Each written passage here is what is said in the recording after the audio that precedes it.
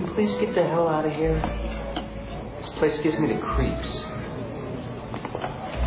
Why don't you tell me to come to it? Hello, may I help you? You can sure as hell try. Hi, I'm Abe Froman. Party of 3 for 12. Is there a problem? You're Abe Froman. That's right. I'm Abe Froman. The Sausage King of Chicago. Yeah, that's me. Listen, young man. Entre nous, I'm very busy here. Why don't you take the kids and go back to the clubhouse? Are you suggesting that I'm not who I say I am? I'm suggesting that you leave before I have to get snooty. Snooty? Snotty. Snotty. Okay, Abe. Let's go. No, I'm not going anywhere. No. We like to be seated. Listen, young man, either you take the field trip outside or I'm going to have to call the police. You're going to call the police on me? Yes. Fine. As a matter of fact, I'll call them myself. Yes. Call the police. This will be a hoot.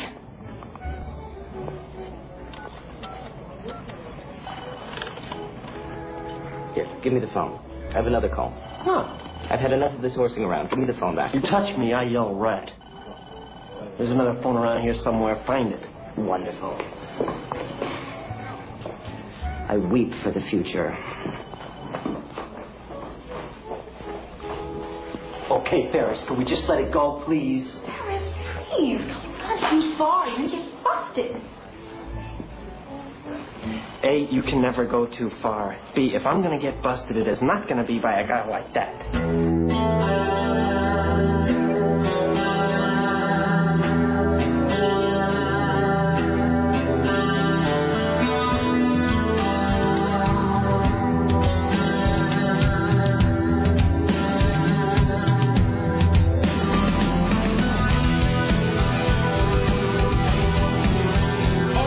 Except for Buster. Fantastic. You're not allowed to say that stuff without me being prepared. Sorry. I really had no reason to say it. Just throwing it out. Throwing it out because I got this Arrested Development article in front of me. Oh, Is yeah. it about what I think it's about? Yes. I don't know. What do you think it's about? Is it about the movie? Perhaps. It's just speculative. It's not factual. Anyway, why, hello. It's, let's see, 4 minutes and 18 seconds after the hour of 11, and this, the month of February. You know, it's leap year. It is leap year. I think this Friday is leap day. Sure is. And I do believe, I hope I can announce this. I think that this Friday, I think we have, I wonder if I can say this yet. We have movie. It's not like the biggest thing in the history of the world, but it's pretty cool. I do believe we have film passes. And I think we're going to be giving away film passes this Friday to every fourth caller. Have fun with that, Richie. So I do believe this Friday, read not today, but I think this Friday we're going to be giving away film passes to every fourth caller. And I believe they are passes to that movie 10,000 BC, which opens next week. Yes? Are you sure they're not for witless protection? No, I've got some other stuff here for witless protection, starring, end quote, Larry the Cable Guy. We'll talk about all that here in a second. It's 503-733-2970. You should be part of the program today. It's 50.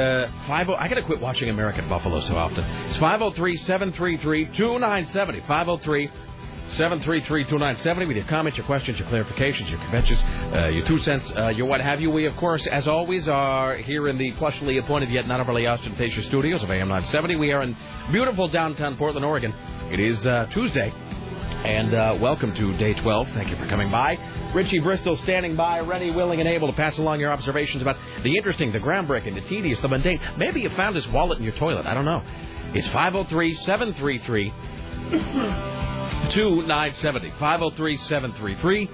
503-733-2970. You can also email if you like. It is rick@rickemerson.com. rick@rickemerson.com. Sarah at 970.am. Tim at 970.am. Or Richie with a T at 970.am. Here's what's coming up today, and I was running a little bit behind today. Even though the thing about that recap hour is, you know, it's sort of flexible. It's not always a solid hour, so sometimes it ends a little early, sometimes it's a little late. So I actually had 3 more minutes to prepare today than I normally would, and I'm still unprepared. So I'm just going to sort of muddle my way through these next few moments. Coming up later on today, we have CNN radio correspondent Lisa Desjardins, who will join us today, because I do believe that tonight is the final debate between the Senators Clinton and Obama before the Ohio and Texas primary. It's all very exciting. So that's tonight. And then next Tuesday, of course, is the primary. So we'll talk more about that as the week goes on. But tonight's the debate, so we'll talk to Lisa about that. We'll also give her overdue kudos for using a boxing analogy yesterday to describe the Hillary-Barack debate from last time. By the way, I would like to give props to Drudge for simultaneous. Really, it is only Matt Drudge could do something like this, where he is sort of simultaneously stoking the fears of ignorant, the nitwits everywhere by running that picture of Barack Obama in like the Indian house dress or whatever. He's got it like in 100 different pages. He's a terrorist in the making. Drudge has got that thing all over. I mean, it's everywhere. It's like it's 70 different spots on his front page. Yet at the same time, he's taken that opportunity just to put the boot in on Hillary Clinton every time he can. Matt Drudge he truly is a man for all seasons. God bless you, Matt Drudge. He is the new William Randolph Hearst. That really is true. Mm-hmm. He is the yellow journalist of the 21st century. He does have kind of that gold standard. All he needs is a mistress. No, I'm not going to do it. In any event, what else is coming up today?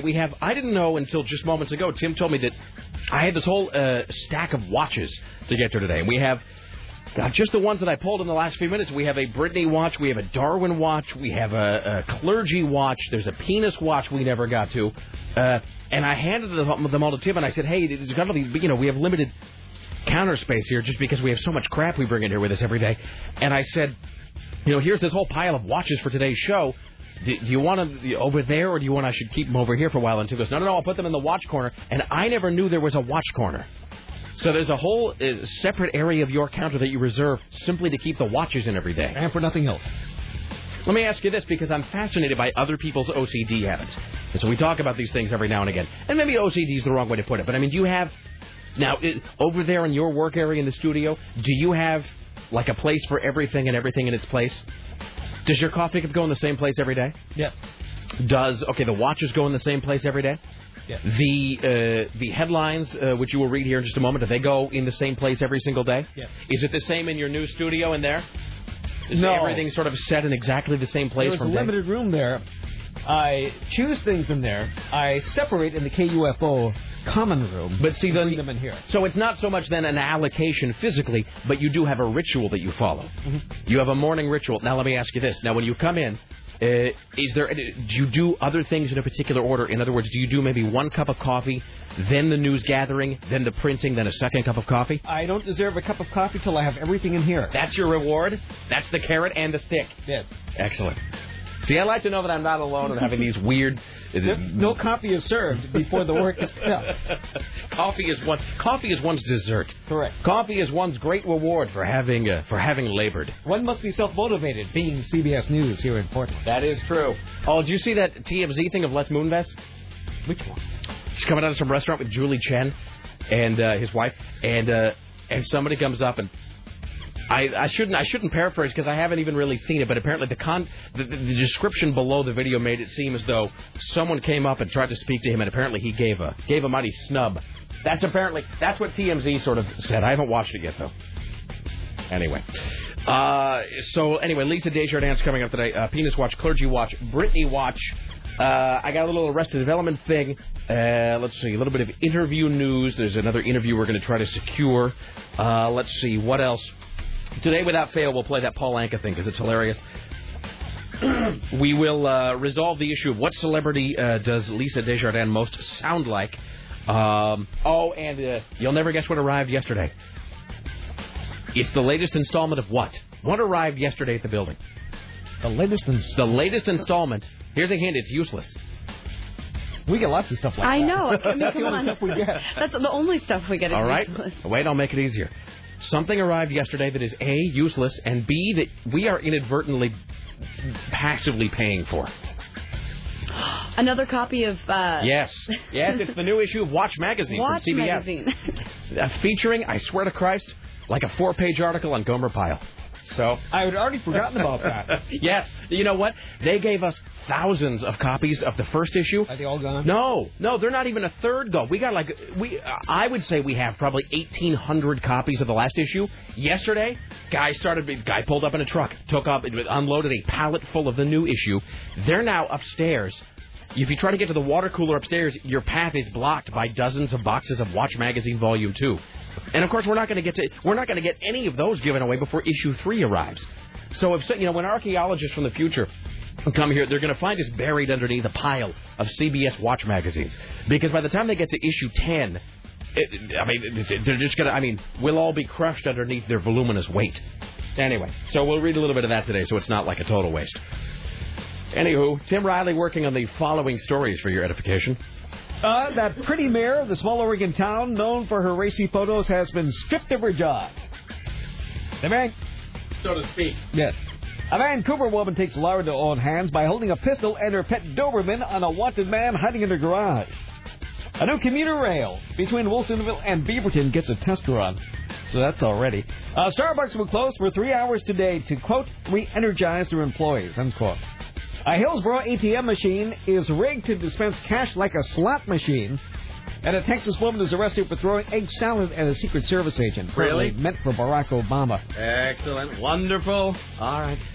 We're joined today, as always, by the lovely and talented Sarah X. Dillon. Why, hello. How are you? Hello. I'm doing well. I saw one of my favorite bands last night. The Mountain Goats. Yeah, and I met a really rad listener, and I think his name was Matt. I can't remember. He was like first in line for the Mountain Goats. It was so funny. I was walking up to get in line, and I saw him, and he's just like, Sarah. And he said that he had heard me talking about it on the air, and he's like, oh, I hope to God that you know a lot of people. Because the line started at 3 o'clock. Right. Where was it at? At the Doug Fir. Right. And it was already sold out, but they were only selling a specific amount of tickets at the window when you got there. So, anyway, I met a really cool listener last night. Made it in. It was really, really cool. Now, they're doing 2 nights here, right? Yeah, they're playing tonight as well. But, both of them sold out months ago. All right. So, well, okay then. It was a great show. Was that And I went home and I watched Dexter. I was going to ask, was that the extent of your evening? Did you get any Dexter watched last night? Oh, I watched 2.5 episodes. 2.5 episodes yesterday afternoon, and then I watched the second half of the third episode. So you're already 3 hours into it. How are you feeling about it? Man, that is a brutal show. It's messed up, isn't it? Yeah, it makes you question yourself. I like it a lot. It does make me question myself. I'm kind of like, am I identifying with the serial killer? Yeah, that's the thing. You're sort of watching and going, what kind of person am I? Seriously. Especially because I think today, I don't know if it was in the recap or not, because Richie Bristol does most of that, but there was that whole moral excoriation we got from Peter Carlin yesterday about how we're terrible people for watching Dexter. I find that show to be chilly and unemotional, and I find that it's it's manipulative and amoral. And I kind of went, it's not like I can really dispute it in any way. Yeah. You really are rooting for a guy who cuts people into little pieces and puts them into garbage bags. There's really, you can try to give all the moral relativism you want to that. You can try to shade it within your own conscience. But really, at the end of the day, you really are pulling for a guy who chops people into small piles. That's kind of it. It's pretty disturbing. However handsome and stylish he may be. He is handsome. I started off not thinking he was very handsome, but yeah, no, he's a good-looking guy. He becomes more charismatic as the season goes on. Though. Yeah. But he's all kinds of creepy too. Like he has that donut box empty, just like me. I hate. And the flashbacks with his father are just so stressing. Oh yeah, because I still don't know how his. I don't want to ruin. I know everything. Yeah, like what happens to his parents. And every time I'm seeing him holding a gun, and there's a flashback with the guy who's also in Sex and the City. He was a big character in Sex and the City, the guy who plays his father. Right. And every time I'm watching him, oh, God, is he just going to stab him? Or... Now, I have only seen the first season. I'm going to be... the second season is out there, though. And I know some folks who taped it. And so I'm going to try to be catching up on the second season now so I can then sort of, have kind of a running start on it. I will tell you this. The closer you get to the finale of season 1, just the more dark, I'm nervous. Just the more warped it becomes, and the more you start to question all of your own values as a human. Well, and I'm at the part right now at the hockey rink thing just happened. Oh yeah. So that's where I am. Yeah, that's all creepy. All right. Yeah. Well, let's do a couple of these calls. By the way, does the studio smell cleaner today, or does it seem cleaner? If not, that's fine. You don't have to, it may not smell any different. No, there's still chunks It smells everywhere. like some kind of magic market that makes us high. Oh, by the way, there's that too. So that's an interesting thing, by the way, as humans, that we all sort of, Do you ever think about this? How many distinct smells, because smell, of course, is the most powerful of the senses. Do you know how many distinct smells you don't really realize are distinct until you smell them and you know exactly what it is? And this doesn't work on the air, obviously, but I have a magic marker, not a Sharpie, but an actual, like one of the actual metallic, magic markers. And because I don't have my Sharpie today, because I can't. Sharpies are one of those office supplies that vanish. I would say the 3 most stolen office supplies, and by stolen, I mean a guy comes by your cubicle or by your desk, sees it, borrows it, doesn't give it back. Some things you borrow and you give back. If you borrow a stapler, you probably give the stapler back because it's, it's big and it's clunky and you can't really just carry that around in your pants. If you stop by somebody's desk or, whatever, and you pick up a Sharpie, like a black Sharpie, you probably don't give that back. That's my feeling. Here's another thing that gets borrowed and not returned in offices. Highlighters. Mm-hmm. Highlighters are like number 2 on the list, especially the good yellow kind. They're really bright. Do you ever do this? Do you ever have somebody, they take a highlighter and then they either return it or they replace it with one that's all stubby and the yellow tip has gotten all blackened. And then it's like you almost don't even want to use it. And it just sort of makes you sad. There's nothing sadder than, well, I'm sure there are things that are sadder, but a dried up highlighter. Oh. You're still trying to get a little bit out of it. And you're trying to just get the final, come on! It's making that weird squeaky sound.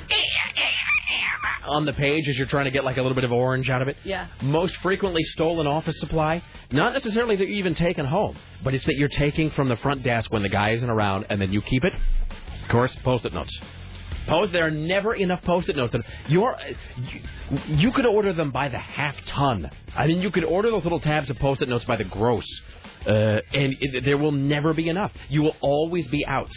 I always seem to be out of paper clips, too. Anyway, but I'm using this, like the regular old metallic magic marker, and it's funny. I opened it, I took the lid off, and within 4 seconds, both Sarah and Tim are like, magic marker.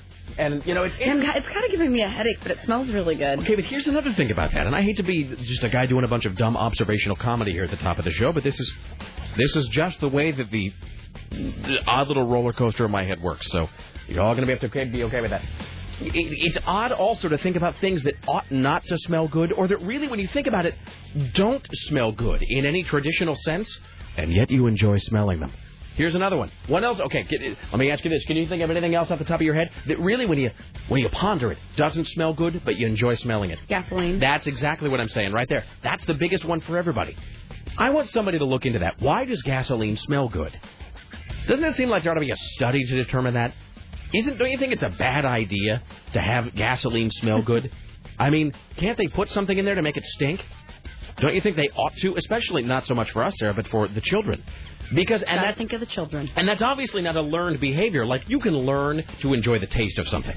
Like if you grow up in a certain culture, you'll enjoy eating cow stomach or whatever, and that's just fine.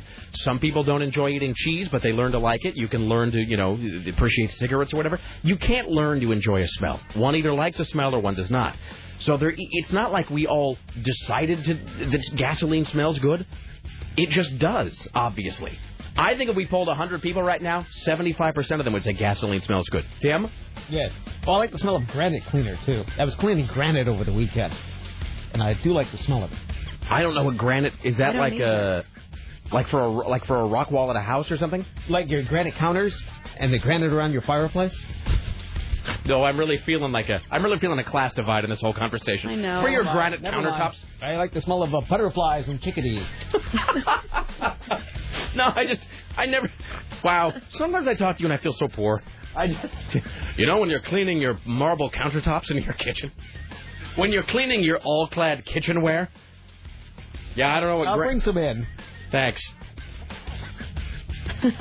In a small container that you can keep. So when you get granite someday, Rick Emerson... So I have something to work for. So I have something for which to strive. So you can set it in front of you every day during the show. That's what I want. Okay. To motivate me. That'll be the carrot on my stick, Tim. I think I'm going to leave for a while. Someday I'll have a countertop with which to clean this. All right. Well, in any event. Oh, final one. Wooden matches after they've been blown out. The smell of matches that have just been extinguished. I want somebody in OMSI, never mind, I want somebody in a place where they talk to us to look into why gas smells good. It's going to bug me now. Probably so you don't swallow it, I would imagine. No, but that doesn't make any sense. You'd want it to People smell. won't drink it if they're told, unless they're told not to. But don't you think they'd want to make it smell bad? You know, in that, because what am I thinking of? What's that thing that they, that's why whiteout, liquid paper. Mm-hmm. You know that liquid paper, they add that horrible sharp smell to it because they don't want you to get high on it. They add. Now you like the smell of liquid paper? Don't you find that it burns? No. I don't use that much of it, and I haven't used it lately, but I remember back in my younger days, I did enjoy it. Now, is that just when you're daubing another paper? Yeah. So one of these days, and I only did this not to get high, but because somebody told me how many opportunities do you have nowadays to use that anyway? That's another interesting question, actually. I was thinking about the liquid paper company the other day, and wondering if Mike Nesmith still makes a lot of money off that, because that's where his family fortune came from, is from liquid paper. So I was wondering about, Quo Vadis, the liquid paper company, with or now.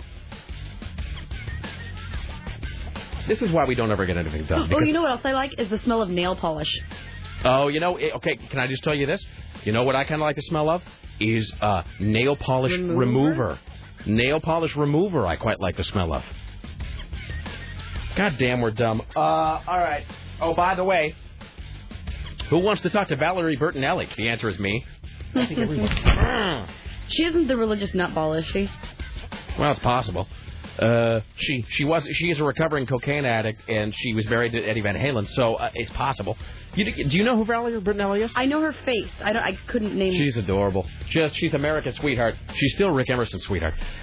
Valerie Bertinelli she was on One Day at a Time. She played. Was it Barbara? I think she was Barbara. On One Day at a Time, she was the younger sister to what's her name, Mackenzie Phillips. Mm-hmm. Anyway, just not even hot, but just really adorable, just cute as a button, cute as a bug's ear, cute as a bug's ear made out of buttons. So we're gonna see if we can get Valerie Bertinelli on the show. Well, let's take some of these calls, which will undoubtedly be intelligent and gripping, and then we got Elisa Desjardins coming up in a few, and so forth. Hi, you're on the Rick Emerson Show. Hey, Rick, it's a great show, man. What's up, brother? Hey, the religious nut job is Marsha. Maureen McCormick. No, not Maureen McCormick. Eve Plum? Yeah. Eve Plum? No. I think Sarah was talking about Lisa Whelchel from Facts of Life. Yeah, Blair from Facts of Life. Yeah. I think. Oh. But are you saying though that Eve Plum is a religious nutcase? Yeah, she's a psycho, man. Why do they all do that? Why? I don't know. All right. People need something. I suppose. Yeah, you guys talking about Cuba Gooding Jr. not doing anything really, really very good the other day? Well, he did Daddy Day Camp. Well, no, he did a movie called The Boxer with the lady who played the Queen of England. Helen Mirren. Yeah, it was awesome. He was played a cold, calculating, just crazy psycho killer. So he was good because I don't dislike Cuba Gooding Jr., but it does seem like Louise Fletcher before him, he sort of squandered the juice he had after that Oscar.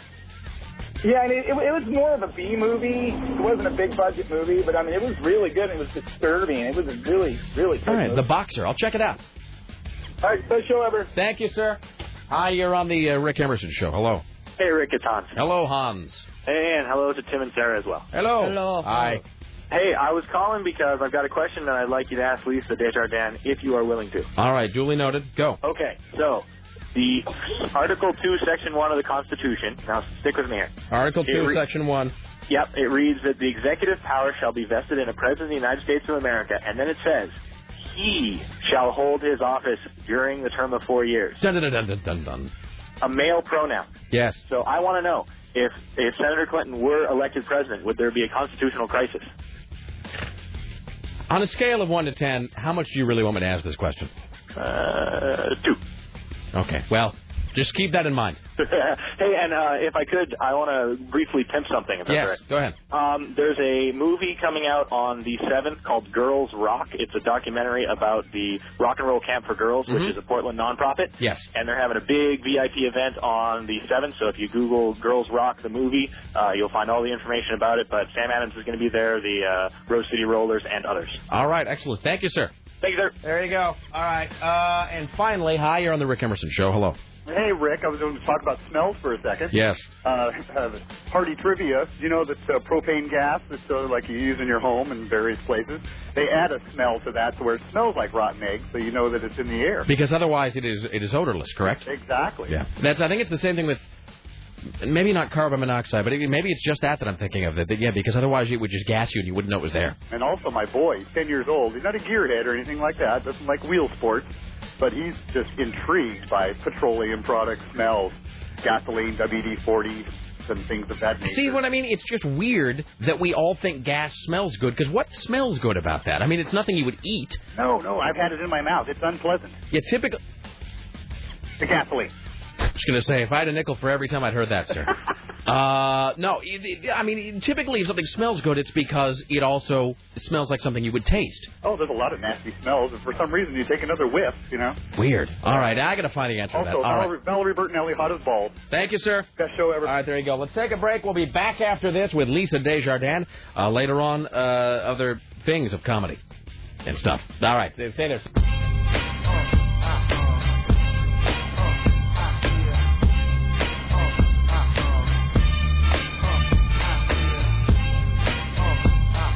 Jerks and poor people.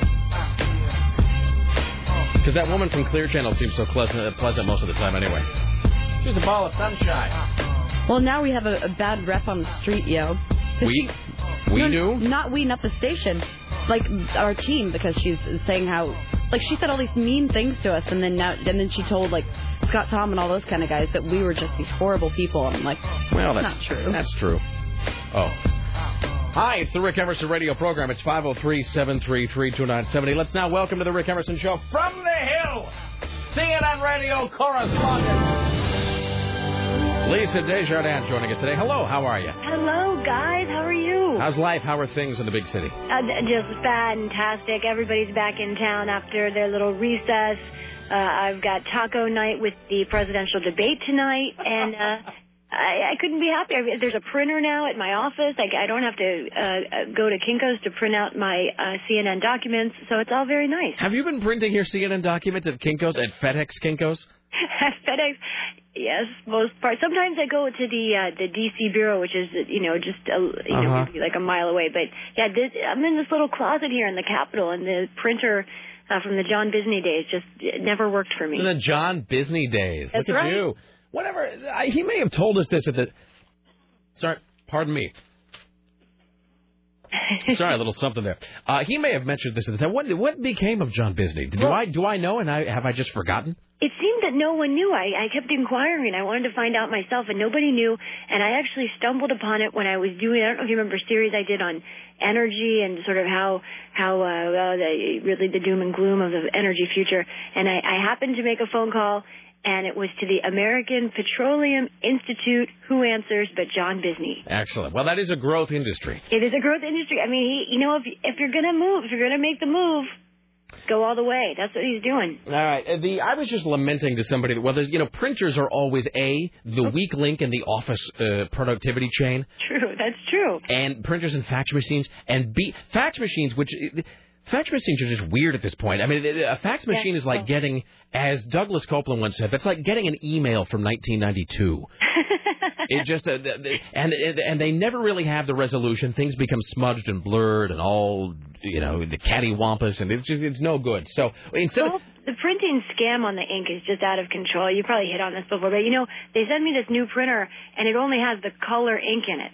So they actually don't even include the black ink with the new printer anymore. No, the give you the printer, sell you the ink is the new give you the razor, sell you the blades. Hey, exactly. I have to tell you this, Richie Bristol is actually so dead set against having to pay through the nose for printer ink that what he does is, I've gone into the kitchen here at CBS Radio sometimes, and he will buy printer ink in like, it's like one of those big Costco-sized tubs that where you buy like picante sauce or something, and it's like 4 gallons.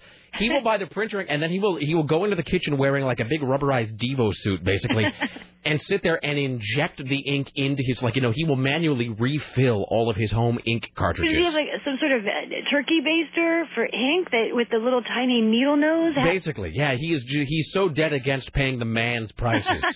for ink. I think that's fantastic. Yeah, no, he really enjoys. That's him throwing a little, as John McClane would say, a little monkey into the wrench. Hey. So, all right.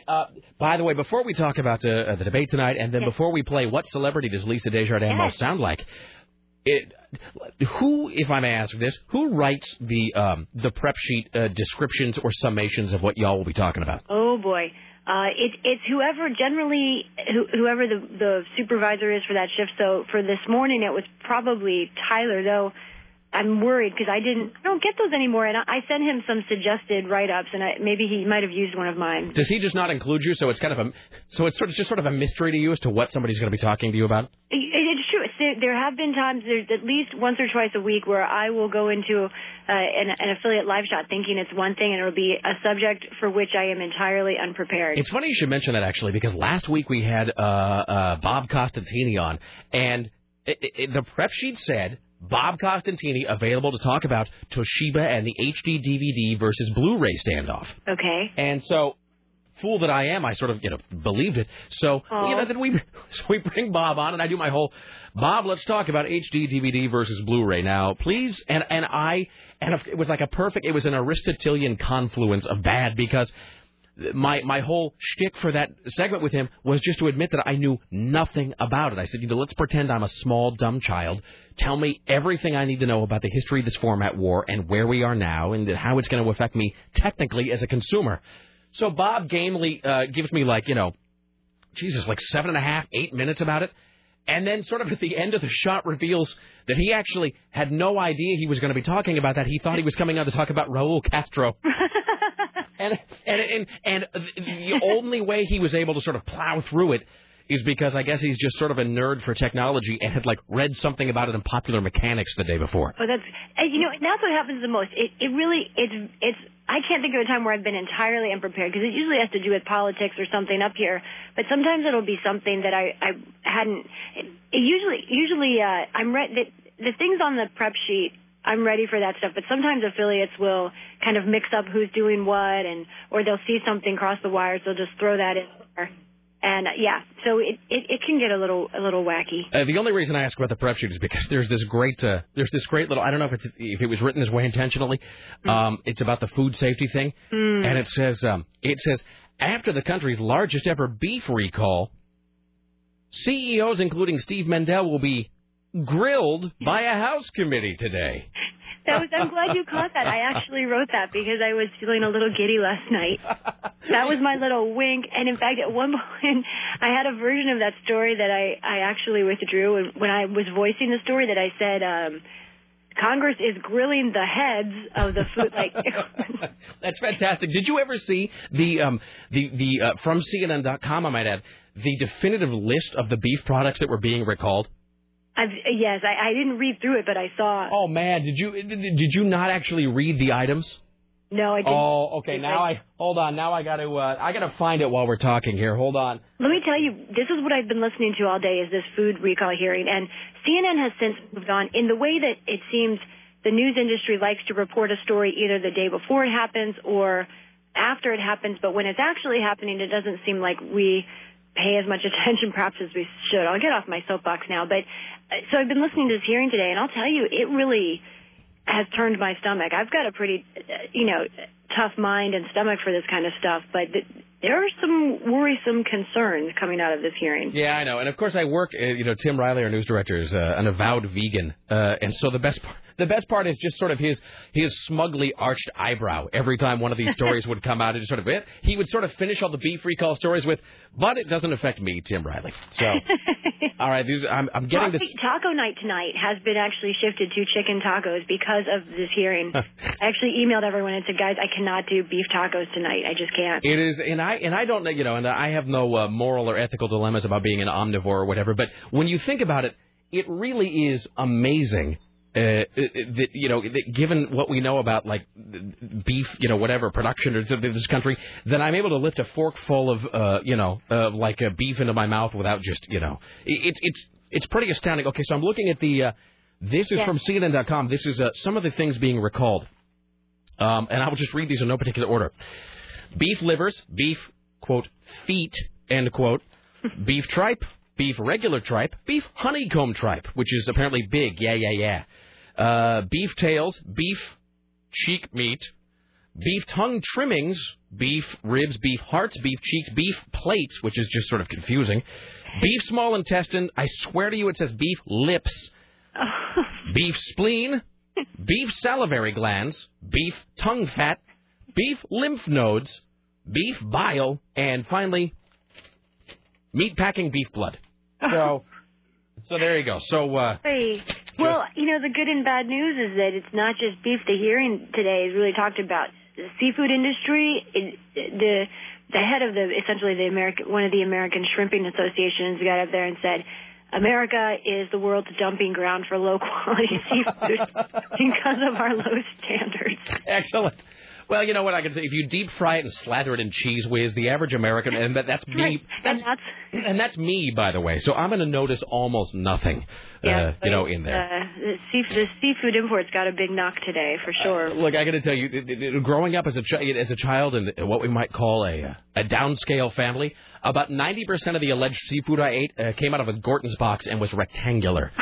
So I'm in no position to criticize anybody.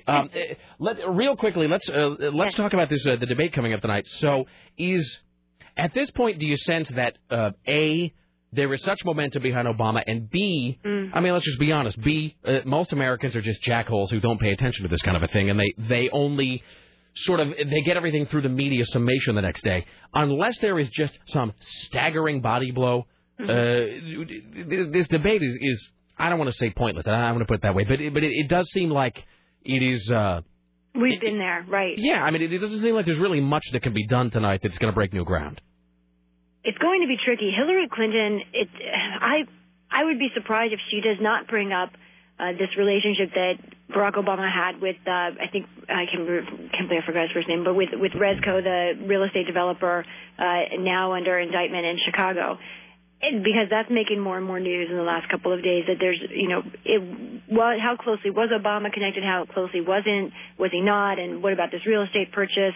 And, there's no smoking gun there right now, but we know that there are certainly associates that they bought sort of these adjoining property together, they toured the land together, that Resco gave Obama substantial campaign contributions. So, I think they smell smoke there, and I think Hillary Clinton, I would be surprised if she does not somehow bring that up, because in the last couple of days, her tone has just gone from, I love you, Barack Obama, I'm so honored to be sitting next to you and even sharing the stage with you, to you ought to be ashamed, Barack Obama, and really just going after him. So I think she's going to try and throw some real punches.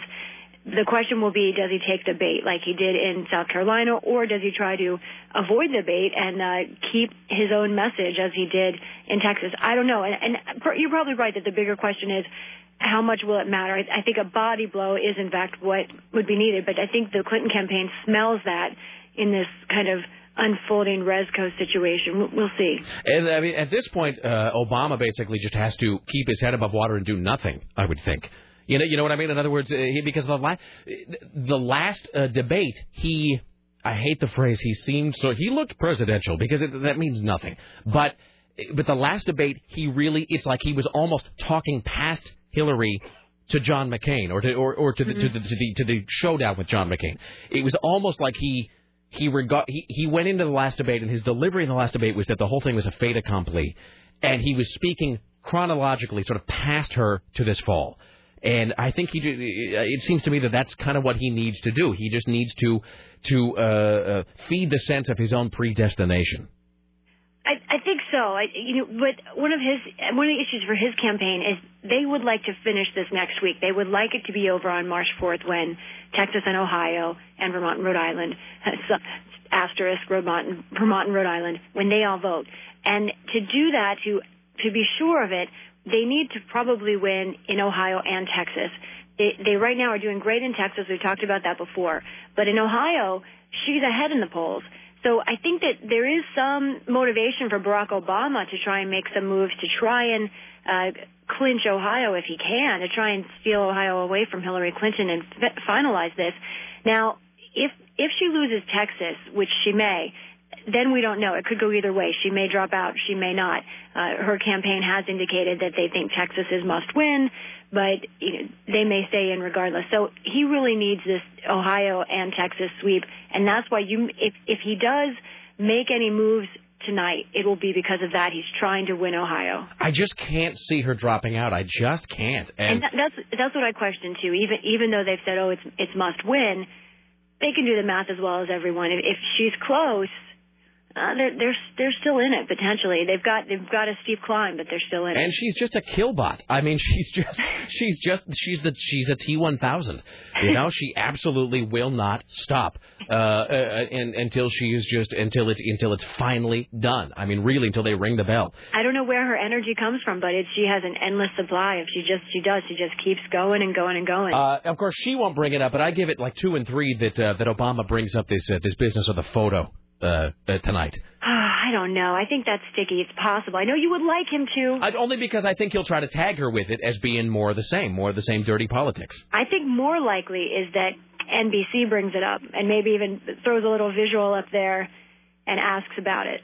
And ask and bring it as often happens. We'll sort of try and bring it up in this tone of the campaign. Let's talk about the campaign in general, but we're going to show this specific photo. But back to the campaign in general. You know what he can blame for all of this is that picture of Michael Dukakis in the tank. I mean, really, because every campaign since then, they tried to find that photo. I remember that picture of John Kerry, like, swaddled up like a baby crawling through some NASA thing at some point. That was fantastic, right? Crawling through some weird astro tube. Just, all right. Right. I forgot about that. There is one other item that I want to pass on of Washington News. Idaho Senator Larry Craig has just sent out notice that he is now looking for interns for the summer.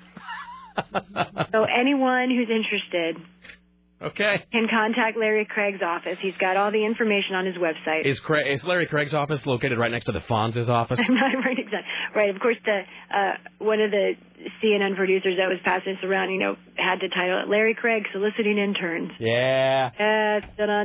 Sometimes these things just write themselves, All right. Okay. So now, because I've been teasing this endlessly, I thought about this. I have no idea. I was going to ask if you had a guess. So first of all, to give credit where credit is due, I did not do this. This is a listener of ours in Las Vegas, a guy named Randy who listens to us over the net in Vegas. He's been a longtime listener of ours in several states, and he sent me this thing saying, I have figured out who Lisa Desjardins sounds like. How? Now, you have no theory, no guess. None at all. I mean, I don't know. I can't think of age, country. I have no idea. All right. So I guess what I'll do is now, I know it's weird because you're right here on the phone with us, but I will play the little clip of you that he sent along. He actually isolated a clip of you. Randy, wow. So here's the thing I've got. I've got a clip of you. I've got a clip of this other woman, and then I took it upon myself in, I used our production equipment here, and I actually altered the clip to make it sound like she is on the telephone to get a more side-by-side comparison. So, first of all, this is really surreal, but here's you. The current President Bush makes the past President Bush look a little bit better. I've heard a lot of people who say, the first President Bush handled things, kind of was much more wise. All right, so there you go. That's you. Now, ladies and gentlemen, I give you iconic former MTV VJ Martha Quinn. Rent the movie Dogs in Space. This is my recommendation to you. Dogs in Space. And I know what happens when you go into the video store. Past that little threshold of the door frame, and your mind suddenly goes. Now, that's Martha Quinn. Now, here is that same clip altered so Martha Quinn sounds as though she's on the telephone. Wow. Once again, you. The current President Bush makes the past President Bush look a little bit better. I've heard a lot of people who say. That's you. Martha Quinn on the phone. Rent the movie Dogs in Space. This is my recommendation to you. Dogs in Space. And I know what happens when you go into the video store. Past that little threshold of the door frame, and your mind suddenly goes blank. So there you go. So I have to concur with Randy, by the way, that you do sound a damn lot like Martha Quinn. I really like that. That's pretty cool. It's great. And you know what? If you had locked me in a room for 1,000 years with an infinite number of typewriters, I never would have come up with that. I never would have figured out the Martha Quinn thing. But you know what? Even before I listened to it, when he's like, Lisa sounds just like Martha Quinn, I knew immediately. I just knew somehow instinctively, just within myself, that it was true. And sure enough, it is. So, and that, you know what? Wow. Not enough referencing of Martha Quinn in today's culture. No, I think that's very true as well. Wow, that's very. I feel cooler. I know a lot of people I don't know that they necessarily would, but I feel a great deal cooler. No, Martha Quinn was, first of all, how many people can say they were one of the original 5 VJs? It was her and 4 other people. And she really was, at least to a certain slice of the populace, I mean, she's really iconic. I think that's right. Because, even now, like, MTV just doesn't have the sway that it used to. I mean, it's still popular with the young people. But MTV is, their audience share has gradually diminished with every year. I think every year it's gone down since, like, 1999 or something. But at that time, I mean, it was getting like a 95 share or whatever of the shiftless teen demographic. And you're right. And there were just 5 VJs that were there all the time. Yeah, and so I, like many people, grew up watching and really adoring Martha Quinn. So she is a good person. I would say of all of them too, she would be the one I would want to be. You don't want to be Nina Blackwood. Yeah, she was cool too. I'm not as cool of a rock and roller, perhaps. Well, rock and roller sometimes is just code for like rock and roller when you're 25. When you're 35, that becomes like ratty hair and a bad smoker's cough. You know what I mean? Yes, it's true. Like you've sort of got bad nails and you're clutching a thing of Diet Tab going, hey! So, yes, I'm speculating, of course. Wow. It's still so weird that, remember Rosie O'Donnell in VH1? Because was that not where she got her start? Rosie O'Donnell got her start hosting a stand-up comedy special. She was the host of the stand-up show, I do believe. Now, maybe I'm getting this wrong, but I think she was the host of a VH1 stand-up comedy show. It was like an ongoing series because there was that whole thing in like 87, 88 where like everybody in America was a stand-up comic for like 10 minutes. Yes. And every network had a stand-up comedy show. Like the oversized shirt, whether you're a man or a woman. Exactly. Totally. And you're like standing against a brick wall. Yes. But now, do you remember her being a VJ or doing what on VH1? She was a VJ on VH1. Okay, well, see, now I must have it backwards. So I thought that was her first, like she was doing comedy before that, but I thought that was her first major break. So she must have been a comedian, then a VJ, then as an offshoot of being a VJ, they must have given her the comedy show to host. Yes, I think so. I'm sure Emerson listeners are going to come through with this one. And that's when she had like the big sort of 80s hair that was also really long. She looked like sort of a... No, so horrible. I was going to say she looked kind of like an inflated version of Cher, but she did have like the big 80s hair that was really poofy and poodly that cascaded down. But then she wore like a lot of blazer jackets, like a lot of suit jackets. So, she was the quick online. It does look like it was the stand-up special that was her start. But I remember her just being on VH1 kind of sort of randomly, like as a VJ. And and here's the thing about... I'm remembering that wrong. The thing about Rosie O'Donnell, too, is not unlike Roseanne Barr, although they both kind of gotten sort of, sort of nutty over the years and whatever, and they're sort of like lost to their own personal... I don't know. They both got kind of a weird, batty, sort of dreamy kind of thing going on in their heads at this point. But but Rosie O'Donnell was really funny. She was. That's absolutely true. She was entirely entertaining. Yeah, she was hysterical, not unlike Roseanne, who was also the history will treat, especially Roseanne, will be treated very kindly by history. They will look back and really acknowledge her as the groundbreaker she was. But Rosie O'Donnell was also hysterical, and I think, unfortunately, that gets kind of lost now because of crap like rolling around in the virtual mud with Donald Trump. So, all right. How about that? Okay, so, and 2 other final quick things. I'm always embarrassed when my mind goes for a second. The food safety hearing has clouded me, but Tony Rezko, of course, the developer involved. Is this the alleged slumlord? Alleged slumlord, exactly, as Hillary Clinton likes to say. But then also need to report that we don't need to get into this in too much detail. I don't know if you want to, but the Senate is actually at this minute taking a vote on Iraq, another one. This would be a vote to end funding essentially within 4 months. It's not expected to pass, but this is another vote where Democrats are saying the Iraq war is still happening. We are still opposing it. We're going to take a vote, even if we know we're going to lose this vote. So it's another keep it in front of folks. Yeah, maybe you can hear it. Let me see. Yeah. Oh, no, that's the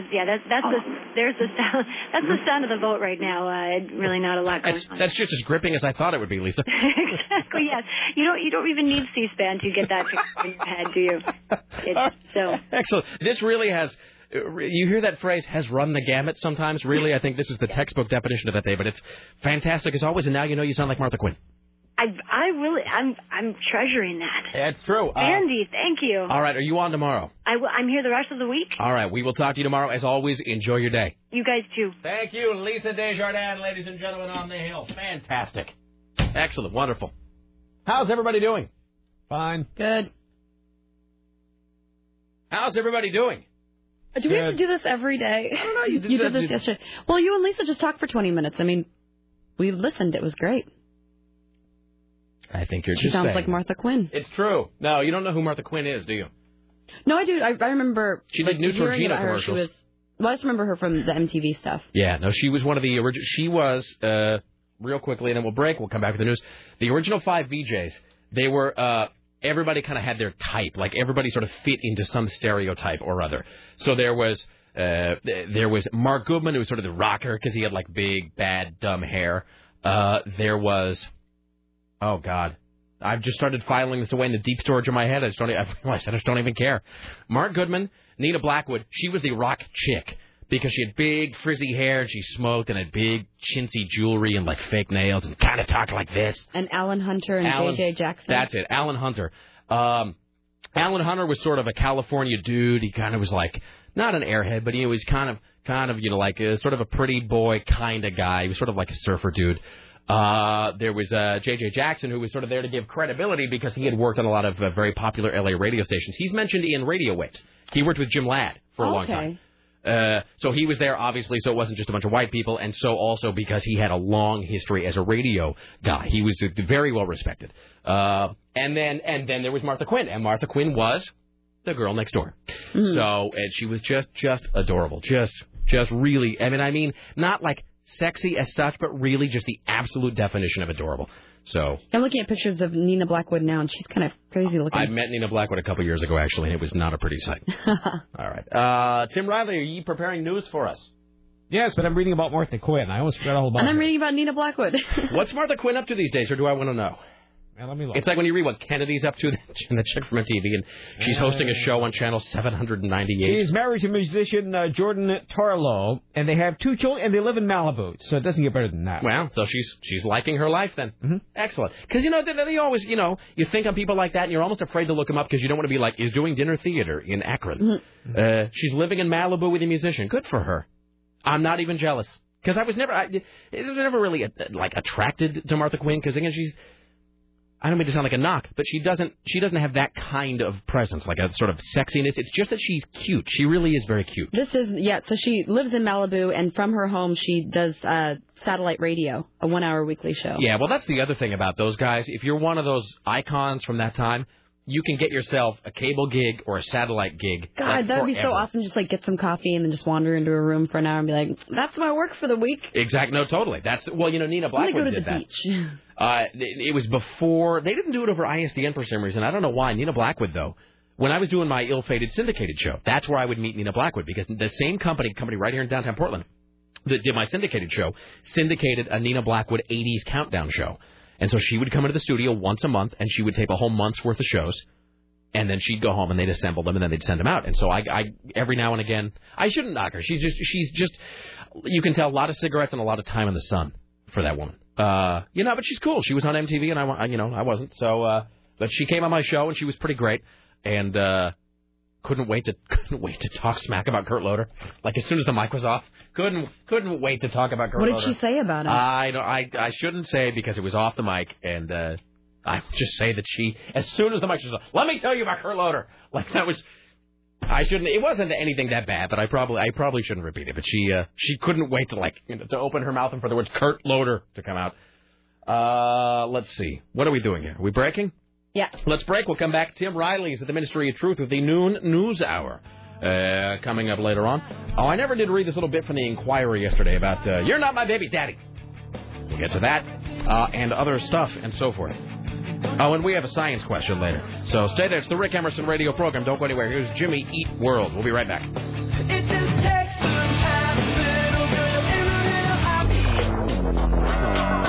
I thought that she helped host that stand-up show and then became a VJ. But Lisa thought that it was Rosie O'Donnell as VJ, then the stand. Here's what I didn't know. So Bruce Pulley emails and says, Rosie got her start on Star Search. Other notable... did you know that Star Search was still going on in 2004? With TV's Ed McMahon? Yes. I thought that American Idol would have just totally killed that off. You want to hear some other notable contestants on Star Search over the years? Alanis Morissette. Christina Aguilera. Let's see, Drew Carey. Brad Garrett. Jessica Simpson. Kevin James. Jenny Jones. Martin Lawrence. Jesus. Dennis Miller. I mean, just endless numbers of people on here. All right. Justin Timberlake. Ladies and gentlemen of the Ministry of Truth, Tim Riley. It's time for the Rick Emerson Noon News Hour from AM 970 Solid State Radio. And now, from the Ministry of Truth, this is Tim Riley. An enraged man riding a lawnmower smashed into a homeowner's window, rode into traffic in a busy street, and tried to run down a police officer. Jason Taylor just returned home from work yesterday when he saw the suspect riding a red lawnmower, which stopped in front of his house on West 27th. The suspect allegedly began yelling obscenities at Taylor. Once Taylor went inside, locked the door, and called 911, the man used a lawn chair to smash Taylor's front window. Soon the suspect rode away and crossed 4th Plain Boulevard on the mower, moving at 4 miles an hour. Police in close pursuit. An officer ordered him to stop that lawnmower, but instead the suspect swerved the mower and tried to run over the officer. Within moments, several policemen pulled the man, later identified as 52-year-old Stephen Ray Castor, off the machine and arrested him. No motive yet. Okay, but... Except that he's in the couve. Except for the typical craziness that comes from certain locales. 360. So, how do you... I'm unclear on the broke the man's front window with the lawnmower. It's with a lawn chair. Oh, with a lawn chair, not a lawnmower. Okay. All right, and then so he locked the door, called 911. Why would you evade the cops on a lawnmower when you can walk at like double? Well, he's not that bright, I guess. We're talking about this fellow Stephen Ray Castor here. You can walk at like twice that speed. All right. Well, there you go. So another exciting day in Vancouver. Heroes of Vancouver. A Vancouver woman took law in her own hands when she found a wanted felon hiding in her garage yesterday afternoon. Apparently, 18-year-old Raul Govera Martinez Jr. had ducked into this lady's, Don Livermore's, garage after an intensive car chase. It was another high-speed chase. So she began to get curious and thought maybe he ran into my garage. Well, it turned out it was true. So this guy ran into several yards, hop fences, tried to open at least one front door, and ended up in this woman's. She heard all the commotions, all the police cars, so she figured, I'll check my own house. She grabbed her Colt .380 semi-automatic pistol just in case. She checked the side door of the garage. It was locked, and she knew right away there was somebody in there. So she has her pistol in hand and her Doberman by her side. She opens the garage door, and there she finds this guy hiding behind some boxes. So she points the pistol at him. I said, put your hands up and get up. So the dog started sniffing his legs, and he said, get that dog away from me. I'm afraid of dogs. The intruder kept inching toward the door, so she fired a warning shot out to the side. The bullet went into a container filled with camping gear, and then the guy went out through the side door. He ran outside, didn't see police. So she fired off another round. You know she was just itching to kill him, too. You know that's true. She was just waiting for that guy to make one false move. Of this woman from the coup. It is very telling, by the way, of him being a Vancouver criminal, that he was not afraid of guns, but of dogs. Right. Oh, yeah. No, she wants to do some killing. Darn right. Now, she looks like she'll take you down hard. Jesus. Well, he clearly had it coming. All right. A Coos County grand jury has cleared 2 Coquille police officers involved in the arrest that left a man paralyzed from the neck down. Apparently, Carl Foster suffered a broken neck while allegedly resisting arrest. So they took him down with a taser, apparently, and, well, he broke his neck in the process. Because the vertebrae in question was wholly like Swiss cheese, the amount of force needed to cause this type of injury was reduced. Well, apparently. Plunge on ahead. This all began at the trailer. Oh. I'm sorry. Let's back up for a second. Where did this happen? This happened in Coquille. Which is where? In Oregon somewhere. So, is the person who is paralyzed a no-goodnik? Well, apparently so, yeah. Were they committing a crime? So do I need to feel sympathy for them? No. Okay. Excellent. He's paralyzed for your safety. Is that like being sanitized for my protection? He's going to wear like a little paper thing around his neck. Paralyzed for your safety. Well, Sarah, these are scientific facts, it seems. So apparently the daughter is disappointed because he's paralyzed for life. As opposed to just, for fun. Anywho. So anyway, he was heading back to the truck to grab a hammer, which he used to damage somebody's windshield. So apparently, this all led up to him being paralyzed. So he was doing... Why did the cops go out there originally? I don't remember. There's so many things about this story I want to know. Well, let's see here. Let's start from the beginning. Okay. They were trying to arrest him because of his behavior following the breakup of his relationship with a girl named Julie from Coquille. Now, according to the police, the lady asked her neighbor, Lucille, to drive her to the man's trailer to get her belongings. At that point, the man arrived in the pickup truck and tried to get the pair to pull over. He tried to follow the woman and her neighbor and tossed a coffee cup at the car. He then passed her and blocked both lanes of the road, forcing her to stop. Oh, no, he totally deserves it. So, he tried to get her out of the car, which was locked, before heading back to his truck to grab a hammer, which he used to damage the ex-girlfriend's windshield. So she called the police. They found him the next day, and he refused to answer questions. Police told him he was under arrest. At that point, he turned to leave. They ordered Foster to put his hands behind his back, then grab Foster's right forearm and upper arm. Let's see. So he rocked on his feet to resist, and apparently they spun him around. Realizing he was injured, the officers tried to clear his airway by removing his dentures. And they tried to abdominal thrust to remove any blockage. This is so horrible on every level. So now he's paralyzed for life. Not so funny now, is it, Mr. Hammer-smashing man? All right, well, there you go. Well, clearly he had it coming. I was just off-put by the... Well, there were two trailers involved here. Of course. One belonged to the girlfriend and one to him. There's a hammer. And some dentures blocking an airway. 2 trailers, a hammer, and a big old pair of dentures. That story's never going to end well. And now he's paralyzed for life. So now they don't have to worry about him anymore. No, I was going to say, now we can rest almost certainly assured that now his daughter's name is Casey. Not the initials, mind you. Kaycee. Her name is Casey Fott. Okay. She's disappointed. Well, you know what? Better luck next time on the karmic wheel. Better luck getting a different dad. Jesus. How old is she? It doesn't say, but they did their best to clear his airway by removing his dentures. Jesus. And tried to abdominal thrust to remove any blockage, but no result. I think an abdominal thrust is where they just kick you in the stomach a few times. I think that's basically what nobody was there, and this happened in Coquille. Okay. I was just off-put by both trailers were undamaged in this incident. That really is the bright side of this, Tim. Mm-hmm. So this was sort of the neutron bomb of hammer-wielding stories, where the structures were intact. They were left undamaged. Mm-hmm. Just when you said that thing about how one of his vertebrae was, like, full of holes or something, and therefore like Swiss cheese. But is that just with his vertebrae? Like, did he get a bum spine or something? Apparently so. The vertebrae in question were wholly like Swiss cheese. But, I mean, are my vertebrae wholly? Not unless you're this fellow from Coquille. But, I mean, is that a common... Trying to smash windshields with a hammer that you ran and got from your trailer. And have your dentures block your... Does it say how old he is?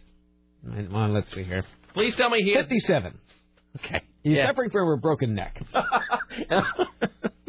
Well, we were suffering from him. Mm-hmm. So, I guess it's his turn for a while. Or forever. Well, there you go. Well, don't be an ass and these things won't happen.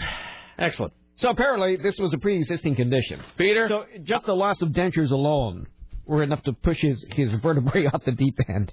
I'm proof that dreams can come true. So I don't know who gets possession of the hammer now. I don't know. Perhaps it was returned to the toolbox in his trailer. Every time I think this, well, he's clearly not going to be wielding a lot of tools, unless by tools you mean a stick with which he jabs at things. So his back may be broken, but his dentures are back in place. But his spirit is intact, Tim. Mm-hmm. His back may be broken, but they'll never break his will and his freedom. He'll once again sing the national anthem at Coquille High School football games in the fall.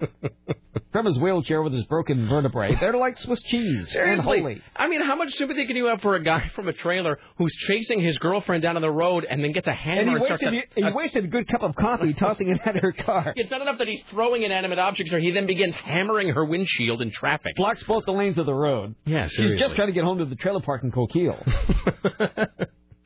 Just trying to get home to watch our stories. All right. Well, great. But at least you can breathe again.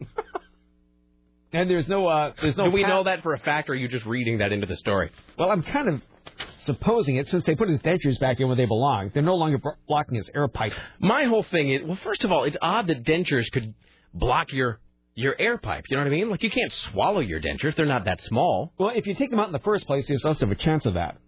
I guess. I mean, you can't break anybody's back when their dentures are stuck in their throat. Do you ever wonder who pays for that kind of stuff? Like, because so the cops tase him, and now he's the immobile man. Mm-hmm. But I mean, that wheelchair obviously doesn't come free, and somebody's got to go out and sponge him off every month or so. Mm-hmm. I wonder who pays for that. I wonder if that's you and me, Mr. and Mrs. Rhonda Q. Sucker. If we're paying for that guy to be cleaned up by the state every now and again. I don't know what he's going to do with his time now. Well, really, what was he doing with his time before? He can chase people in his wheelchair. He can be him and the lawnmower guy. Oh, him and the lawnmower guy on the lawnmower they can menace people together in their respective motorized vehicles. All right, that sounds terrific. A man rigged an ATM at a Hillsborough market, leading the market to lose almost $4,000. They shut down the ATM after somebody programmed it to pay out like a slot machine. It all started on February 15th when a man altered the ATM at the S&S Market on Main Street. After his transaction, customers are able to punch in $20 and get $80 in return. When they try to withdraw $40, they receive $120. Hooray! After discovering the malfunction, one man came in 5 times a day. Of course. Now is this money being debited to their account? Apparently not. So if I asked for if I tried to withdraw $20, I guess the store manager has to pay for this. It would ding my account for $20, but then give me the overage. Mm-hmm. Mr. Singh, who owns the market, said some of his regular customers even took advantage of him. They were good customers, just like family, and they broke my heart. The theft traces back to a man who was caught on camera with a surveillance camera, so something was working there. Anybody on information or the identity of the man in the surveillance video was asked to call Hillsborough Police. That's kind of impressive, actually, that somebody was able to reprogram an ATM, because I would just figure... Not that I'm a thief, but I was figuring the store manager. Yeah, and if I were to be a thief or a criminal of some kind, you figure you just leave ATMs alone. I always figured those things are impregnable. They just can't be. That's not trying to rig a slot machine. I always just figure it can't be done. Well, this one's at the S&S Market on Main Street in Hillsborough. In case you'd like to go by and try it. Mm-hmm. All right. Hi, you're on the Rick Emerson radio program. Oh, by the way, Tim, we have somebody's with some breaking news here. Do you see something about a fire? Wait, hold on a second. Somebody is claiming there's a fire at the Washington County Fairgrounds. It says, and here's how you know. Is Tim aware that the Washington County Fairgrounds are on fire? Well, no, I'm not. I don't know that it's true, by the way. This could be a fabrication. There's very little there at the fairgrounds. This man could be confabulating this whole thing, so I don't really know. He says, I just drove by and one of the main buildings is engulfed in flames. So... that indicates that maybe it is happening. I haven't seen anything else about that, though. So if anybody has seen anything engulfed in flames in Washington County, something that's not normally engulfed in flames, you let us know. Hi, you're on the Rick Emerson Show. Hey, Rick. How's it going? What's up? Hey, that man's spine, his vertebrae were like Swiss cheese. He probably has osteoporosis. So we shouldn't be laughing? Well, no, I'd be laughing. He's probably a heavy smoker. I was going to say, he was a dick. We should totally be laughing. Yeah. But you're saying this was just one more bum card in the man's deck of life. Yeah, that's probably why he has dentures, because he's, if he is a heavy smoker, he probably has, osteoporosis, which is your bones deteriorating, and why they're full of holes. Yeah, and his dentures, when they dislodge from their location, they roll your tongue to the back of your throat, and therefore you suffocate on your tongue. Wait, hold on. So when your dentures slide out, they roll your tongue to the back of your throat? Yeah, because, your bottom plate of your dentures, it has a piece of plastic that goes actually underneath your tongue a little bit. Yeah. And that in turn will roll, if they lodge backwards in your mouth. Oh, yeah, then it sticks your tongue way back there. Yeah, just like an epileptic. Yeah. That's no good. Hey, can I tell you this? Everybody knows the urban legend about Gene Simmons having his tongue replaced with like a cow tongue or whatever. But that wasn't the only one I heard growing up. Growing up, the urban legend we heard about Gene Simmons wasn't just that he had his cow tongue, but the one that I remember hearing a lot more was the one that he had all of that stuff underneath his tongue, like snipped or whatever. And the thing we were always told was, well, yeah, all that stuff underneath your tongue that like anchors it to the floor of your mouth. You know, you need that to keep you from swallowing your tongue. But, you know, if you were to snip that stuff underneath your tongue, you know, we all have like 12-inch tongues. It's just a lot of it you can't see. And so we were simultaneously thinking that really if we were willing to be a little ambitious about it, we all could have 9-inch tongues. But B, that Gene Simmons had an amazingly strong and powerful tongue that he was able to keep control on and not like swallow it. So we were doubly impressed with that guy. Well, I was at the dentist about 5 years ago, and he mentioned I was tongue-tied, and there's that little flap of skin, you know, that ridge in the middle underneath your tongue? Yeah. He cut mine back. And so, like, is it because you were having trouble speaking? Well, I wasn't having any trouble speaking, but he goes, you're tongue-tied. And I said, what do you mean? He goes, well, that little ridge right there. Have you ever noticed if you stick your tongue out for long periods of time, it's harder to, you know, rubs against your teeth and everything else? I said, well, yeah. And he goes, well, I can fix that. So he did. Did you find yourself sticking out your tongue for long periods of time? It depends on how long I'm in bed with my wife, yes. See, and I wasn't going to say that. I was just going to say, except for intimate moments. Oh, yeah, well, All right. you know. Thank you. You bet, man. Bye. Okay. So we still don't have confirmation. Well, who knows? It'd be a shame because I'll have to find somebody else, someplace else to hold the Washington County Turnip Festival and Cat Show. Hi, you're on the Rick Emerson Show. Hello. Hey, Rick. I just wanted to tell you a quick story about an ATM that was paying out too much money. It happened to my brother. The ATM was supposed to have $10 bills in it, but they filled it with $20 bills instead. So Tim's facial expression implies that he is disbelieving the story. Well, now, when you say brother, do you really mean you, but you're not incriminating yourself by calling it your brother? No, it really was my brother. Okay. Which ATM gives out $10 bills? I haven't heard that in like 20 years. That's true, actually. No. That's actually a fair point. I remember when ATMs first came out in the late 70s, they started with $5 bills. That is an interesting point. I don't recall the last time. How long ago was this? This was about 10 years ago, but First Tech ATMs actually still have $10 bills in them. All right. Okay, fair enough. At least the ones I got to. So he would ask for 100 and he would get 200. Yeah, he asked for like $50 or something, and they gave him $100 because they gave him 5 20s instead of 5 10s. Interesting. So the ATM doesn't know any better. It's just dispensing. Sure, bills. yeah, it's just dispensing the money. So he goes back in and tells somebody, and then he went back out and he pulled out his maximum amount of money that he could get. And within about 10 minutes, there was about 8 people in line, and they drained the ATM, so there wasn't a single bill left in it. I always wonder if people get prosecuted for things like that, because you could, I guess, conceivably claim ignorance. If you could sort of, you could conceivably say, well, look, I didn't really count it. You know, I assume the ATM is right because it's a computer. I asked for $100. Like, let's go around the room here. Do you all count your money when you get it out of the ATM? Yes. Oh, Sarah? count it? Well, I never get more than like $40. But if you ask for like but if you were asked for like $100, do you make sure to go through each bill and count it? Oh yeah. Tim? Usually I don't take out more than 20 at a time. See, and I usually don't carry cash on me. See, but I'm just the opposite. I try to pay for everything in cash because I find that I spend less money that way. Well, it all depends on how you keep track of your money, because I use Quicken.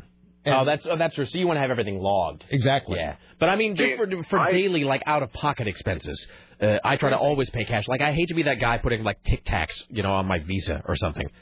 Yes, sir? I personally try to count the bills because I've been shorted by the ATM multiple times. Is that true? I wonder if I've been shorted. Because I sometimes count, but occasionally, like, if there's a bunch of people behind you, or if I'm in a place that I perceive to be perhaps a high crime area, I'll do that thing of, like, looking behind me before I punch in my code, and then I get I get the money, like, it's like I'm in Uruguay, getting the money and jamming it right into my pocket and running to the car. So, all right, thank you, my friend. I say screw the people who are waiting. That's the American spirit in action right there. Thank you. Thank you. Bye. Oh, wait, now we have somebody who claims to be seeing the burning building. Hello, sir. Where are you at? Actually, I'm in Lake Oswego now because I'm a delivery driver. That's a big-ass fire. Really? No, I'm a delivery driver. I went by there about 10 o'clock. I saw the building burning, so that was it at 10 o'clock.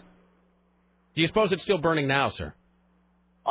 I'm surprised that it would still be burning. I mean, there was a fire truck there when I went by. Oh, so the fire is probably, so all of the excitement is probably over at this point. Well, I would cared enough so. to write a story about it. I was just going to say how sad for the Washington County Fairground. No one bothered to tell us.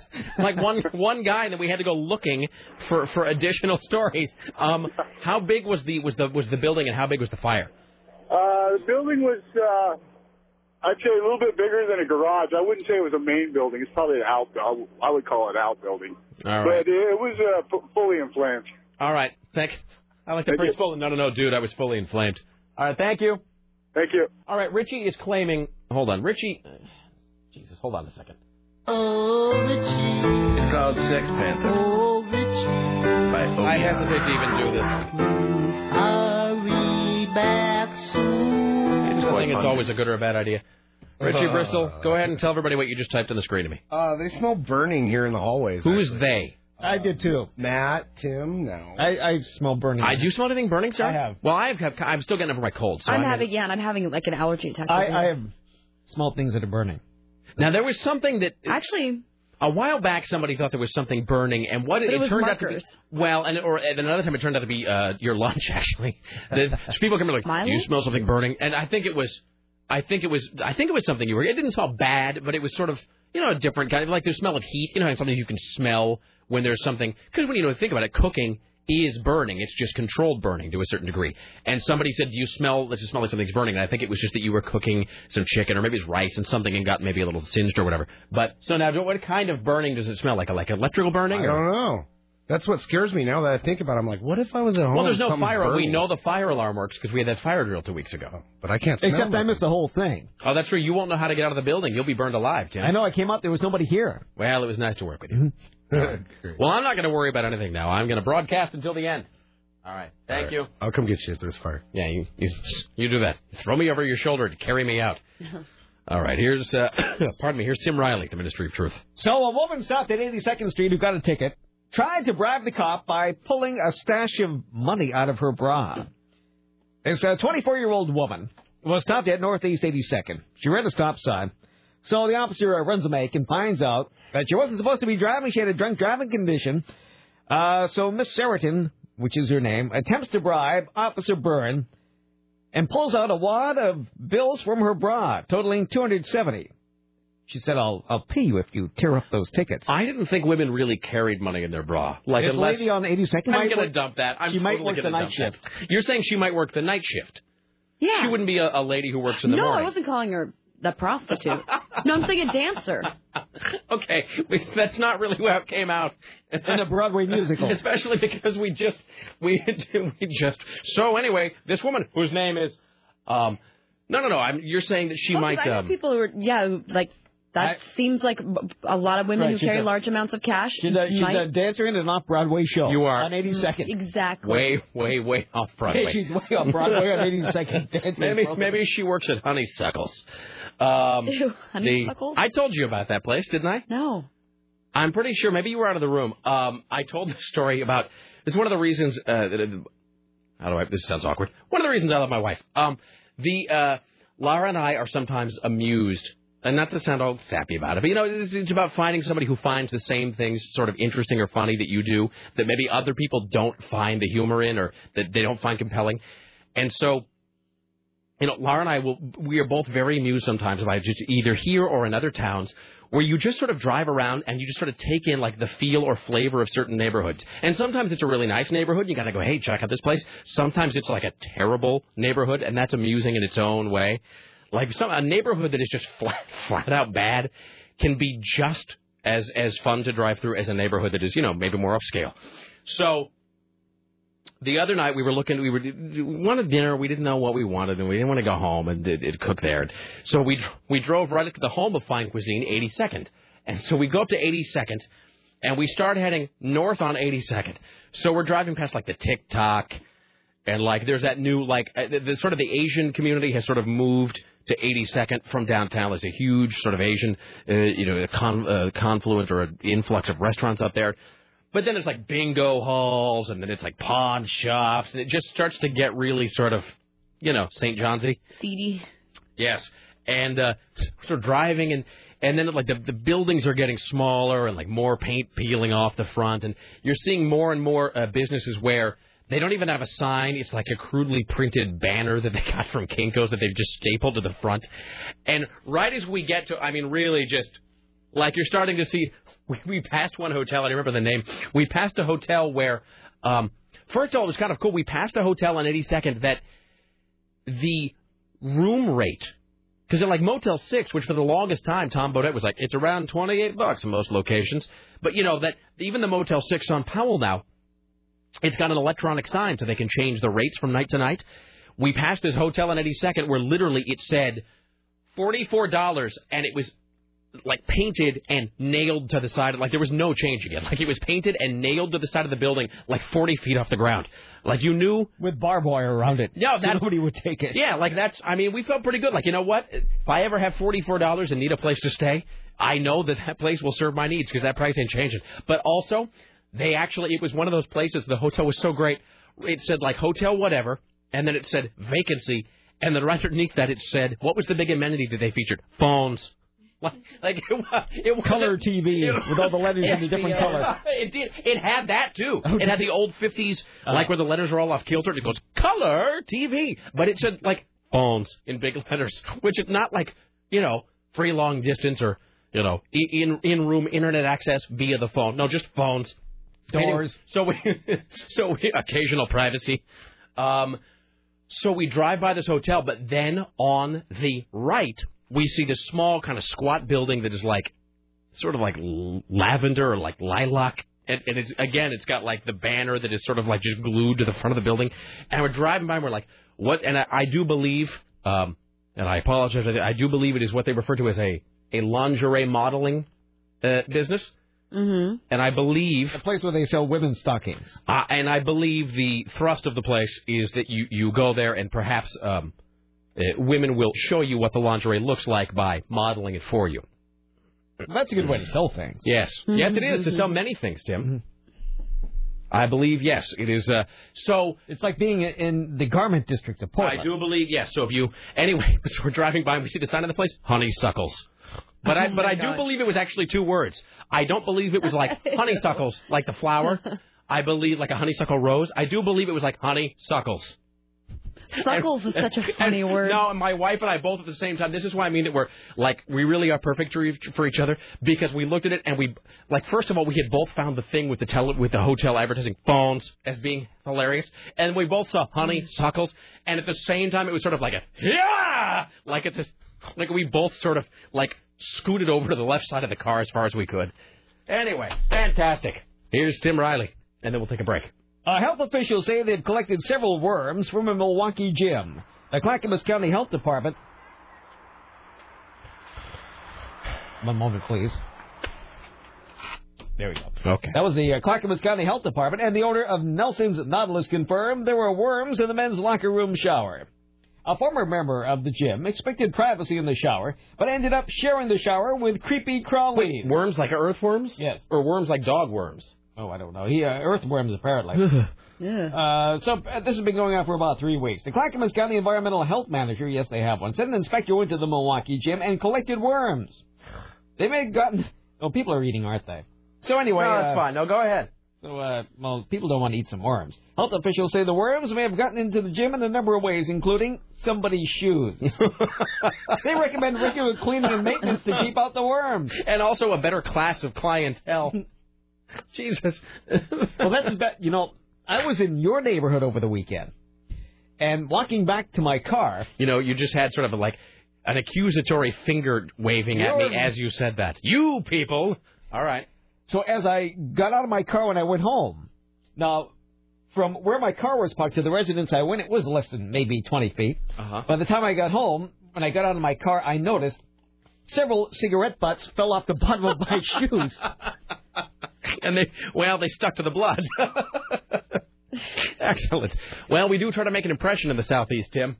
We like to have a distinctive taste and style. And that style is crushed menthols. Fantastic. Let's take a break now, and we'll come back. More from Tim Riley around the corner. Later on, we got a clergy watch coming up. Taser watch on the way, and so forth and whatnot. Stay there. It's the Rick Emerson radio program. You stay right there.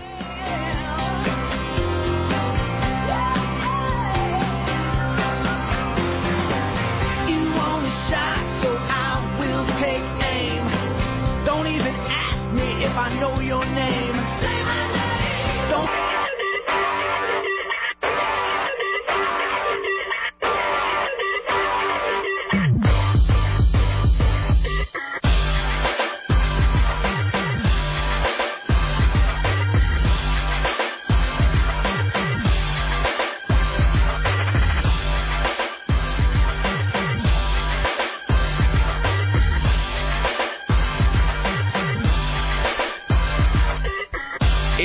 Rick Emerson radio program.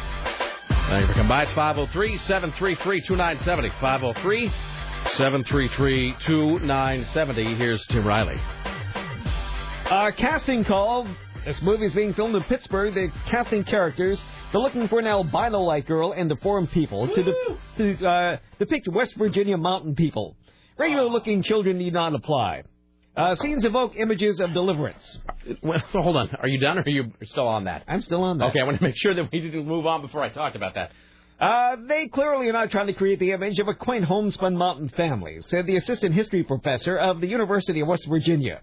Clearly, they're trying to establish this is a nation of hillbillies, or a state of hillbillies. The director of the West Virginia Film Office says it's unfortunate they have to name a place like West Virginia as opposed to anywhere, USA. We have a rich heritage here in West Virginia and a strong cultural backbone. The reference to needing an albino or something along those lines is because we need a little girl who's different, says the casting director. There's also a granny who is a holler witch and does magical things. She's blind, and let's see here. They're also looking for some deformed people also. I'm sorry. I love the idea, though. They're looking for people with minimal muscle tone, long stringy hair, and a starved, ravaged appearance. Timmy Ryan, your future awaits. They also need a thin man of any ethnicity who's missing maybe one or both legs. No previous acting experience is necessary. Excellent. But they must look like the people of West Virginia. I do love the idea, by the way, that in West Virginia, which that's a fairly white place, is it not? If you can tell, if you skip away all the crime. Like the Appalachians, like the hills of West Arkansas, the hills of West Virginia, yes. I do believe are an exceedingly white place. Yes, they are. So it's very telling that when they need it read into this whatever you like. It is very telling that when they need somebody different looking, they're just looking for somebody even whiter. They literally need an albino. What about a black person? You shut up! Don't ever say that again. Get us an albino. Get us somebody who's absolutely white. All right, can you hand that story to me for a second? Because I got lots of questions. First of all, anybody know an albino? No. I've known two. I saw one in Powder. I don't think he was a real albino. Was he? Was that guy a real albino, the actor? Do you know? No, I don't remember what his name was. No, he's a famous actor. Well, I don't know. Who was his name's Have I seen him in other things? Yeah. All right. Well, in any event, I went to school with an albino girl. Both girls, actually. I went to school with an albino girl, and then I don't really know her. This is sort of like that bearded lady thing. There's a woman in Portland who is an albino, who I used to take the bus with her every day. When I was taking the bus, I would ride. I won't say what bus it was, but I would ride the bus, and she was usually there. And then later on, she was no longer riding the bus, but then I went into a store around here, and she was working behind the counter at the store, and it was very clearly the same woman. But it's weird though that they would put out this thing where they're looking for. Let me make sure that I've got this. They are looking for the albino, then men and women for 8 speaking roles, 30 extras, people with minimal muscle tone, long stringy hair, a starved, ravaged appearance, and a thin man of any ethnicity missing one or both legs. So my question is, I would wonder. You need acting experience, by the way. So that's a good opportunity for somebody. Once you have a man with no legs, you never go back. I always wonder how they cast for things like that. And Tim, while you do have your legs, you have much more experience in the Hollywood system than most people. So how is it? How do those ads read when they're looking for someone who is perhaps, I always use the Gilbert Grape woman, but someone who's, huge? How they just go to central casting and they have everybody on a computer. But I mean, they don't even have to go outside the system. Are there? Like when someone plays like the horribly ugly girl. Yeah, well, that's my thing. So that's my question, I guess. So, okay, there's the big fat woman. So everybody's on file. You just type in exactly what you're looking for, and it spits out results. So they don't have to place an ad like needed, huge woman. No. Casting registers everybody in town. Well, that's interesting. So that indicates. It's been around since like the 1920s. And I know almost nothing about the system. So this is a great. See, I love to learn stuff. So that indicates that, even really, really obese people in Hollywood are trying to be actors, and they're on file somewhere. Yeah. Like they go, I need a job, and they say, well, nothing now, but if something comes up, Mr. Huge Person, we'll get in touch. and then they keep them on a file. Mm-hmm. And when whoever goes in and says, "Look, I need a big fat woman," they go to the card and they look up body type or whatever. Mm-hmm. So, but that does raise it. Sarah then brings up an interesting corollary to that question, which is, how do you suppose, how do they classify someone as being unattractive? Let's say in a conventional sense. I wonder how that database works. By what standard? What does that person's card file say? Do you think? If somebody goes into central casting, let's say me, some hideous person goes in and says, "I'd like to be an actor," and they go, "Well, okay," and but I'm just all weird. Well, they take a headshot, and then your headshot pops up in your description. So they just, it goes by what you look like for the most part. So, but they don't have time to go through all of those headshots. So, do you suppose they put a little description that is then computerized somehow so they can search ugly folk, and then it just comes up? Well, a lot of times what they do is they put the descriptions on phones, and you have a speed dial, and you check back several times a day to see if they're looking for your type, right. Or you can hire somebody to make those calls for you. So my question is, I wonder if when, let's say, if I walk into central casting and they take a headshot of me and then they put me on file, yeah. I wonder if the person who creates my file creates a secret, unseen by almost everybody, little profile where it says, has big nose, thick glasses, pasty skin, not all that attractive. So that more than likely, I would say. Really? Okay. So then if a guy comes in, and Michael Bay comes in, and he goes, "Look, I need a guy, big nose, pasty skin, thick glasses, not all that attractive." They go, "Hey, we got 4 people that meet that description." Right. Interesting. Yeah, because at one point I remember I had short, mid-length sideburns, and after I trimmed my sideburns, I didn't change my picture. So when I was talking to somebody there one day, they go, "You still don't have those sideburns, do you?" And of course not. No, they've been gone for a long. Of course, I still have them when I go into the. Now, as an actor, did you keep your hair longer than you normally would? No, you change your look several times. Is that true? Yeah. I had always heard. I just don't know anything about anything. I had always figured you would keep your hair long under the theory that you could always cut it if they needed it short, but if they needed it long, you wanted to be on your way there. Hair extensions. Oh, that's true. I guess they can get that. Yeah. All right. And people always give you bad advice, so don't listen to anybody. Yeah, see, and I don't know what the hell I'm talking. Rick Emerson has no roadmap. I know nothing. Here's Tim Riley. So a malfunctioning equipment blocked an Alabama TV station broadcast of a 60-minute report suggesting that their imprisoned governor was the victim of a Republican conspiracy. After promoting the segment for days, WHNT-TV in Huntsville went black just as the report was about to air Sunday night. The screen was dark for a few moments before the station flashed a message blaming the technical glitch as the problem. The general manager said despite some unhappy viewers, the problem was caused by a malfunctioned receiver at the station. The receiver failed at the worst possible time. There was nothing I could do to make some people believe me. The station aired the tail end of the roughly 13-minute segment after it played. This is highly unusual, but CBS realized the situation. The station also included a link to the 60-minute report on its website. The Democrat who was the Alabama governor from 1999 to 2003 was convicted on 6 bribery-related and 1 obstruction of justice charge in 2006. He began serving a sentence of more than 7 years. So, it's Alabama. I love the idea, though, that possibly get. Every time a political program is interrupted, it's a conspiracy. In talk radio, this is a term that most people, little shop talk. In talk radio, there's this thing that happens called sunspotting. And sunspots happen when the sun gets spots. Yes, it's when the sun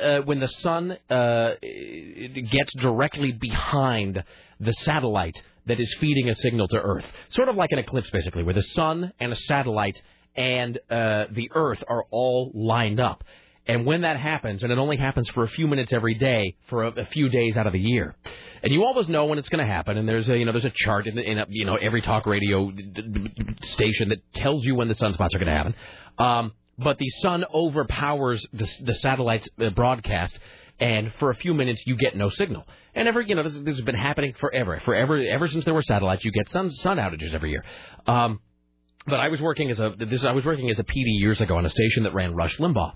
And, of course, Rush would air 9 to noon, and the sunspots would happen at about 11:15 every day. And so for about 4 days in a row, Rush would go off the air for about 3 minutes because of the sunspots. Again, a technical thing that happens every year to every single radio station that uses satellite programming. But, man, every single day, he'd be doing And finally, my friends, let me just say that...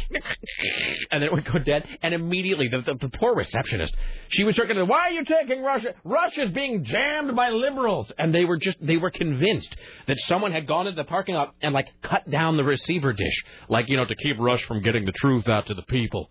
So, goddamn people are dumb. You bet. Thank goodness they are. It's true. It makes our job so much easier. We'd have no products to sell. Imagine if there were only smart people. What would we sell them? And I mean, honestly, what would we have to offer? What could we do?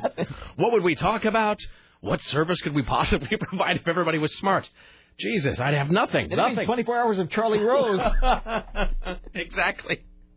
Totally. What kind of a country would this be? No country for me, Tim Riley. Well, a Texas woman has been arrested for throwing egg salad at a Secret Service agent. Tracy Fershing attempted to cross a police barrier. It had been erected for the Barack Obama rally, but she was denied entry, prompting the alleged attack. Congressman Benny Thompson, the chairman of the House Homeland Security Committee, brought in additional security for Obama in case incidents like this occur at other rallies. When political campaigns are really at a high point, when new players are involved, sometimes the widows come out. And what I wanted to do was to make sure that if the widows did come out, he would be protected. That would be like 3/4 of Texas. Yes, indeed. See previous conversation. A new CBS New York Times poll finds Barack Obama with a 16-point lead over Hillary Clinton. He's coming off 11 straight primary and victory caucuses. He had the support of 54% of Democrats, and in the CBS News poll taking 3 weeks ago, shortly after Super Tuesday, Obama and Clinton were tied at 41%. And now in some other polls, I don't have it, but he's also ahead of John McCain. Oh, yeah. And now John McCain says, well, instead of staying in Iraq for 100 years, it'll be over right away. Oh, Jesus. A garden slug is going to be John McCain this fall. John McCain will not be president. It's not going to happen. It's not going to happen. The only way it'll happen is if... And I actually have said I suspect this, that the Republicans have something really bad on Obama and they're just waiting out there in the tall grass for him, which I suppose is possible.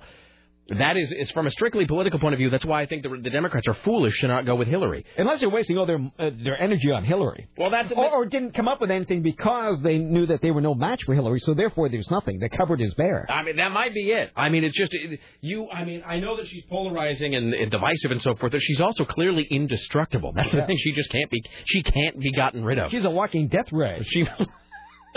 Really, I mean, she is. I mean, she's like one of those. You know what she is? I was going to say the Cloverfield monster, but she's not that. She's those tripods from the first War of the Worlds, where they call in like the huge strike, and then they're still there, and then the priest is walking, in the name of Jesus, and the thing like wipes him out. Hillary is that. Hillary is the tripod from War of the Worlds. Also, she's the Cloverfield monster. But I love her.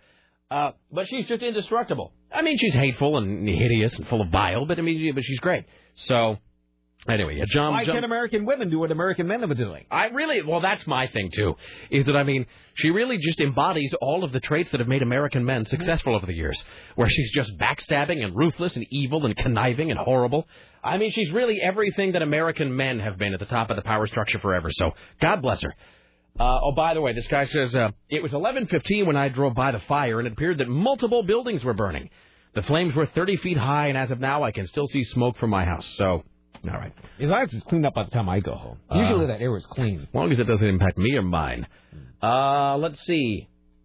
Rick, there's a little boy in our Sunday school that is not just an albino, but a legally blind Chinese albino.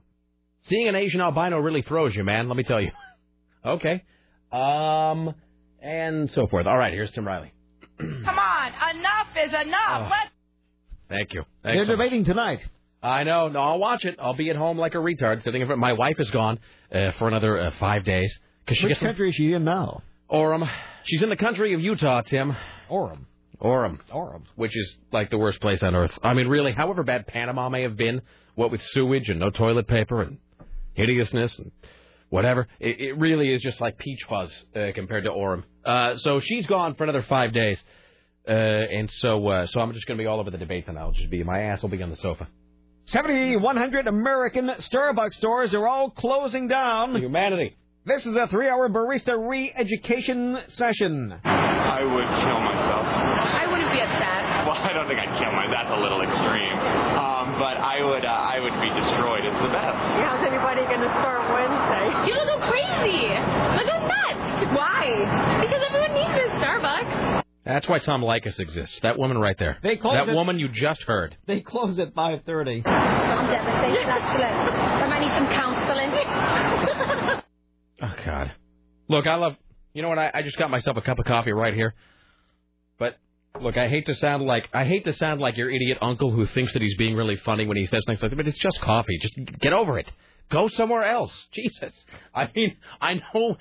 I like Starbucks, too. Glad it's there. Glad that Starbucks exists because it brought gourmet coffee to the masses, and I don't mean that snarkily. It very much is true. Jesus, go. There's going to be another coffee shop 30 feet away. Shut your sniveling hole. Some even closer than that, too. I know. There's one inside Fred Meyer, and then there's another one outside Fred Meyer, and they're separate stores. This is why no one takes us seriously. And they don't even share. The woman saying that she's going to kill herself because Starbucks is closed. God damn. Boy, I mean, really, honestly, we really just are a nation of retards. All right. Let's go to Roy, Utah, wherever that is. Oh, wait, I used to know where Roy, Utah was. I've forgotten now because it no longer matters to me or mine. Well, a 52-year-old man has been found dead this morning in Roy. Oh, it's a woman. I do know where Roy is. It's outside of, I think it's about 30 miles outside of Salt Lake. Her death is caused by sleepwalking. The police chief there, Chief Greg Wyndham, said... Well, the woman family was concerned about her behavior because she did this before. Well, she didn't die before. They describe her as having this sleepwalking episodes or not being alert while she's walking in the house. They describe that as happening in their home often. Okay. So she went for a walk at 3 this morning. Let me just say, here's why I know where Roy, Utah is.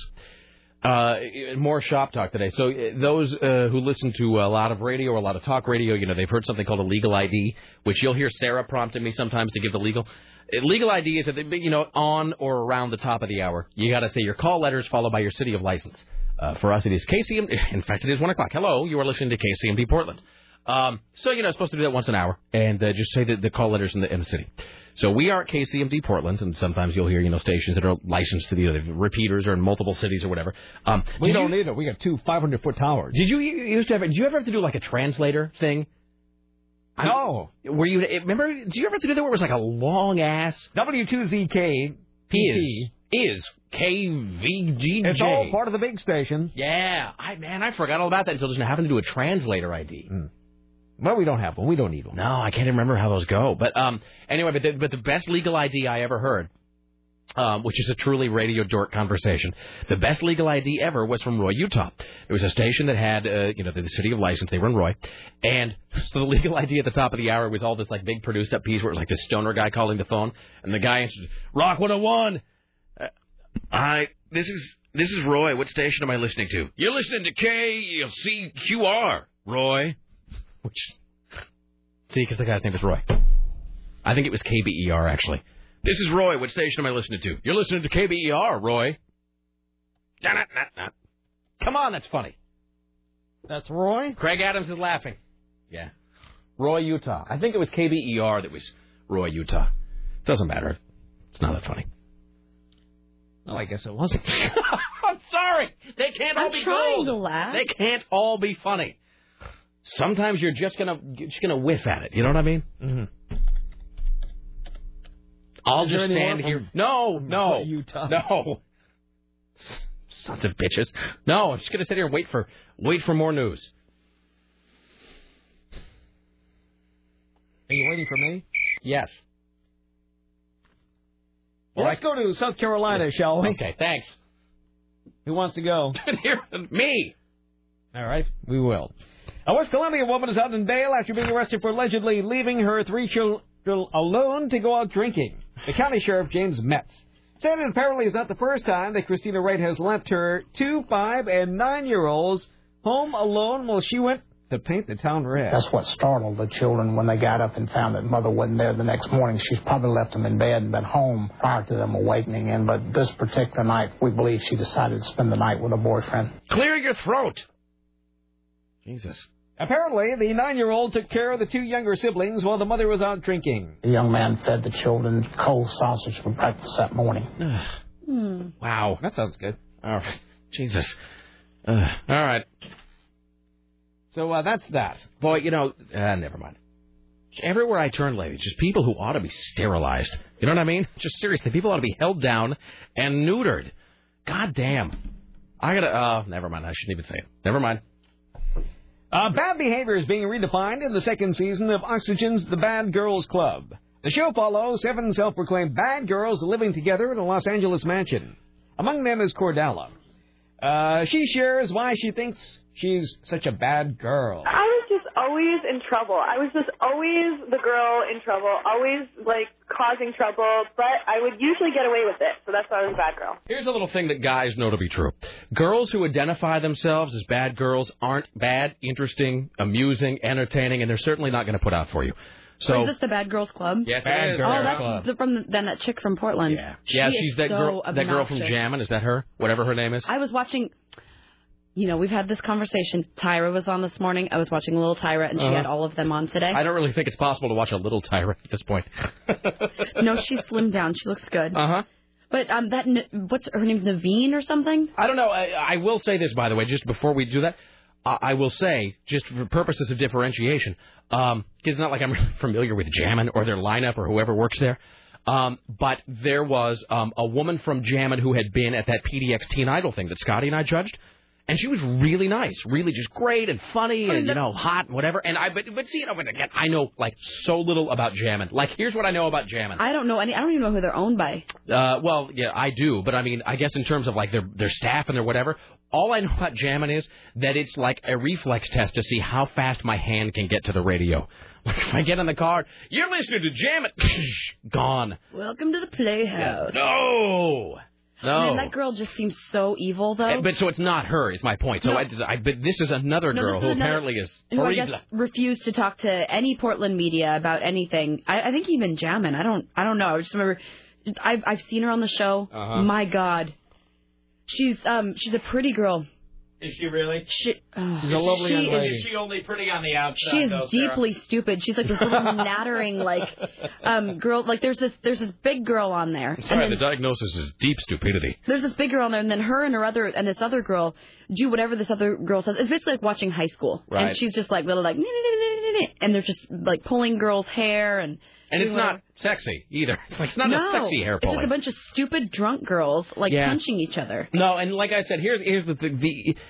Maybe this goes for guys too. It's not a good show. It's a great show. Okay, well, fair enough. It's the crappiest thing ever, and you just can't look away. It's just one of those things where, and maybe it goes for guys too. But it's like I said, how when you ask a guy, what are you doing? Living the dream. And I always said that the guy who says he's living the dream is living no dream. No one hates his life more than a guy who says he's living the dream. But a girl who describes herself as being like a bad girl, that's a girl who is not nearly as interesting or as edgy or as wild as she thinks she is. And that's a girl who will never do you, by the way. So, I hate to be all Tom about it, but really, we all know that's true. Because we've all known girls that really were self-styled bad girls, and it's just... Really, honestly, and it's like being around an intelligent white dwarf. It's you can just feel it peeling the IQ points off your brain to talk to them. So stay away. Here's Tim Riley. Don't let it happen again. No. Oh, I have one of those multiple IDs for you. You want to hear it?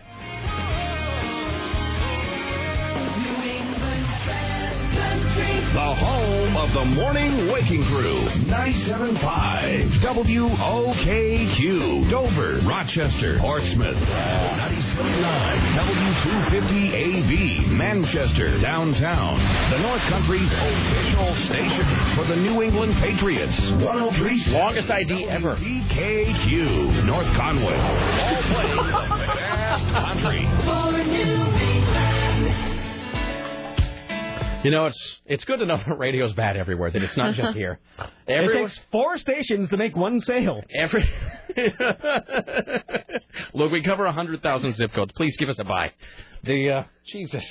I mean, really, no matter where you go in this damn country, it's the same production package and the same... That's why, look, not to be all about the glory of us, but that's why I really like the way that, the guy who does our voice work... that he just doesn't sound like another one of those guys that's talking about your station like this. I mean, that was the old when I started redoing the imaging for the station a couple years ago. That was my one thing was not to get that guy because that guy is on every station, and he only has variations on that one delivery. So, Jesus. Okay, that's funny. Well done. I try. Anyway, let's talk about Elton John was on Larry King last night, and looks like Mrs. Doubtfire now. Did he have that? Now, I wonder about Elton John's hair a lot, because... First of all, I think it was Sarah that asked this question, actually, because I make no bones about this, about having the medical hair restoration done. One of the best decisions I've ever made in my life, and I say that simply because it's true. It looks very dashing. It does, you know what? I got to tell you, and because it grows in over about 8 months. I mean, they don't lie to you, but they're like, look, it's going to be like a year before it's in, but you'll thank us. I was there, and I saw the before and after. Like, he held a mirror above my head, and he showed me the before photo. It's like night and freaking day. But, like, Elton John, like, when you see a guy like that who clearly wears a procession of bad rugs, you're just like, dude, you've got more money than God. Get yourself some hair. What is that? I mean, and I don't think with Elton John, he is a very stylish man, obviously very image conscious. He's been very theatrical and flamboyant. I don't think the various hair pieces he wears are, like, part of...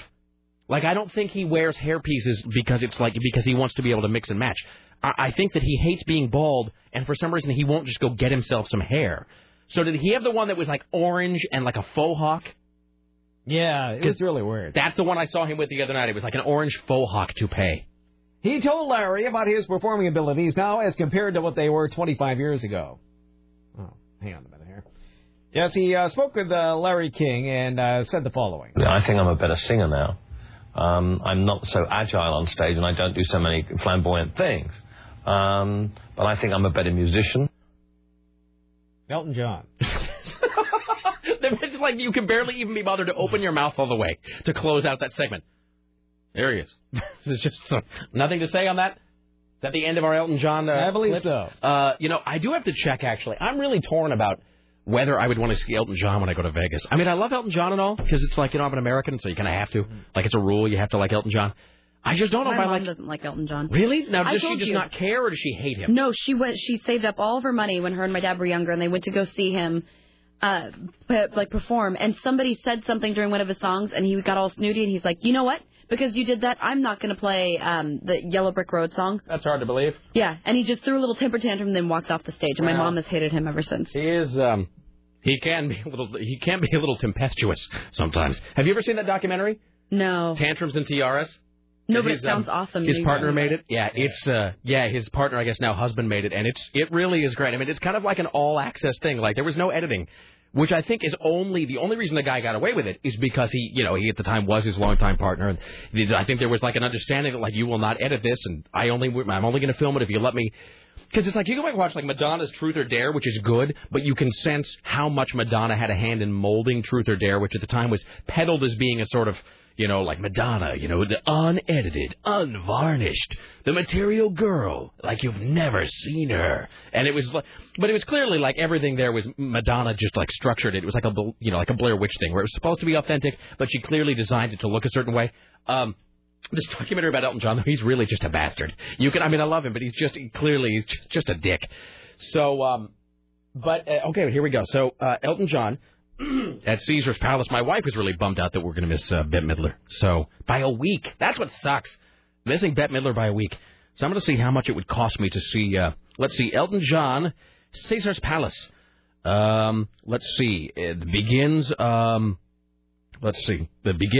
Wednesday, March 19th. Tickets start at $100. I just don't know that I can do that. I don't think I care that much. All right. You know what? I think I'll spend more time at the El Cortez $5 blackjack table. Here's Tim Riley. Here's another performer that apparently the phones are ringing off the hook for tickets to see the crazy Pope, who's coming to Washington, D.C. But people are calling in from California. We just got a request. Can you just 2 more tickets? Just 2 more tickets for California, please. 120 Catholic archdioceses across the U.S. are trying to sell tickets, apparently. Wait, to what? The Pope is coming to visit at the new National Ballpark in Washington, D.C., April 17th. Oh, the new evil Pope. Yeah. You get the feeling that Pope John Paul II was the last really popular Pope. I mean, the going forward. I like the dead guy, too. The first one? Pope John Paul I? Yeah. The one that lasted like a day? Yeah. Why? Thanks so much for making me Pope. It was like literally they burned the smoke and then had to start burning the smoke all over again. Make sure you don't clear the windpipe. No, leave the dentures in. Your Holiness? No, we're here to size the robes. Your Holiness? Hello? John? We're here to spray for bed bugs. Pope death.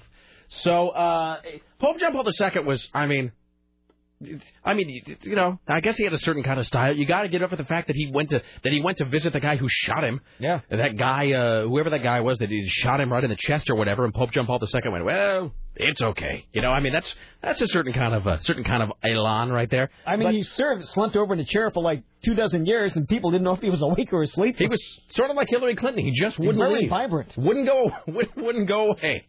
And he did give us, let's be honest, the Pope did give us many, many years of comedy there at the end. He did give us endless sitting there looking like a bowl of dried fruit and nuts. He did provide laughs for the people, and really, we need that in this time. So, no, I think from that, I don't think we're going to see another really popular Pope. Did you read that story the other day that said a full 1/4, and I think it's much higher than that, 1/4 of Americans have left their birth religion? Yeah.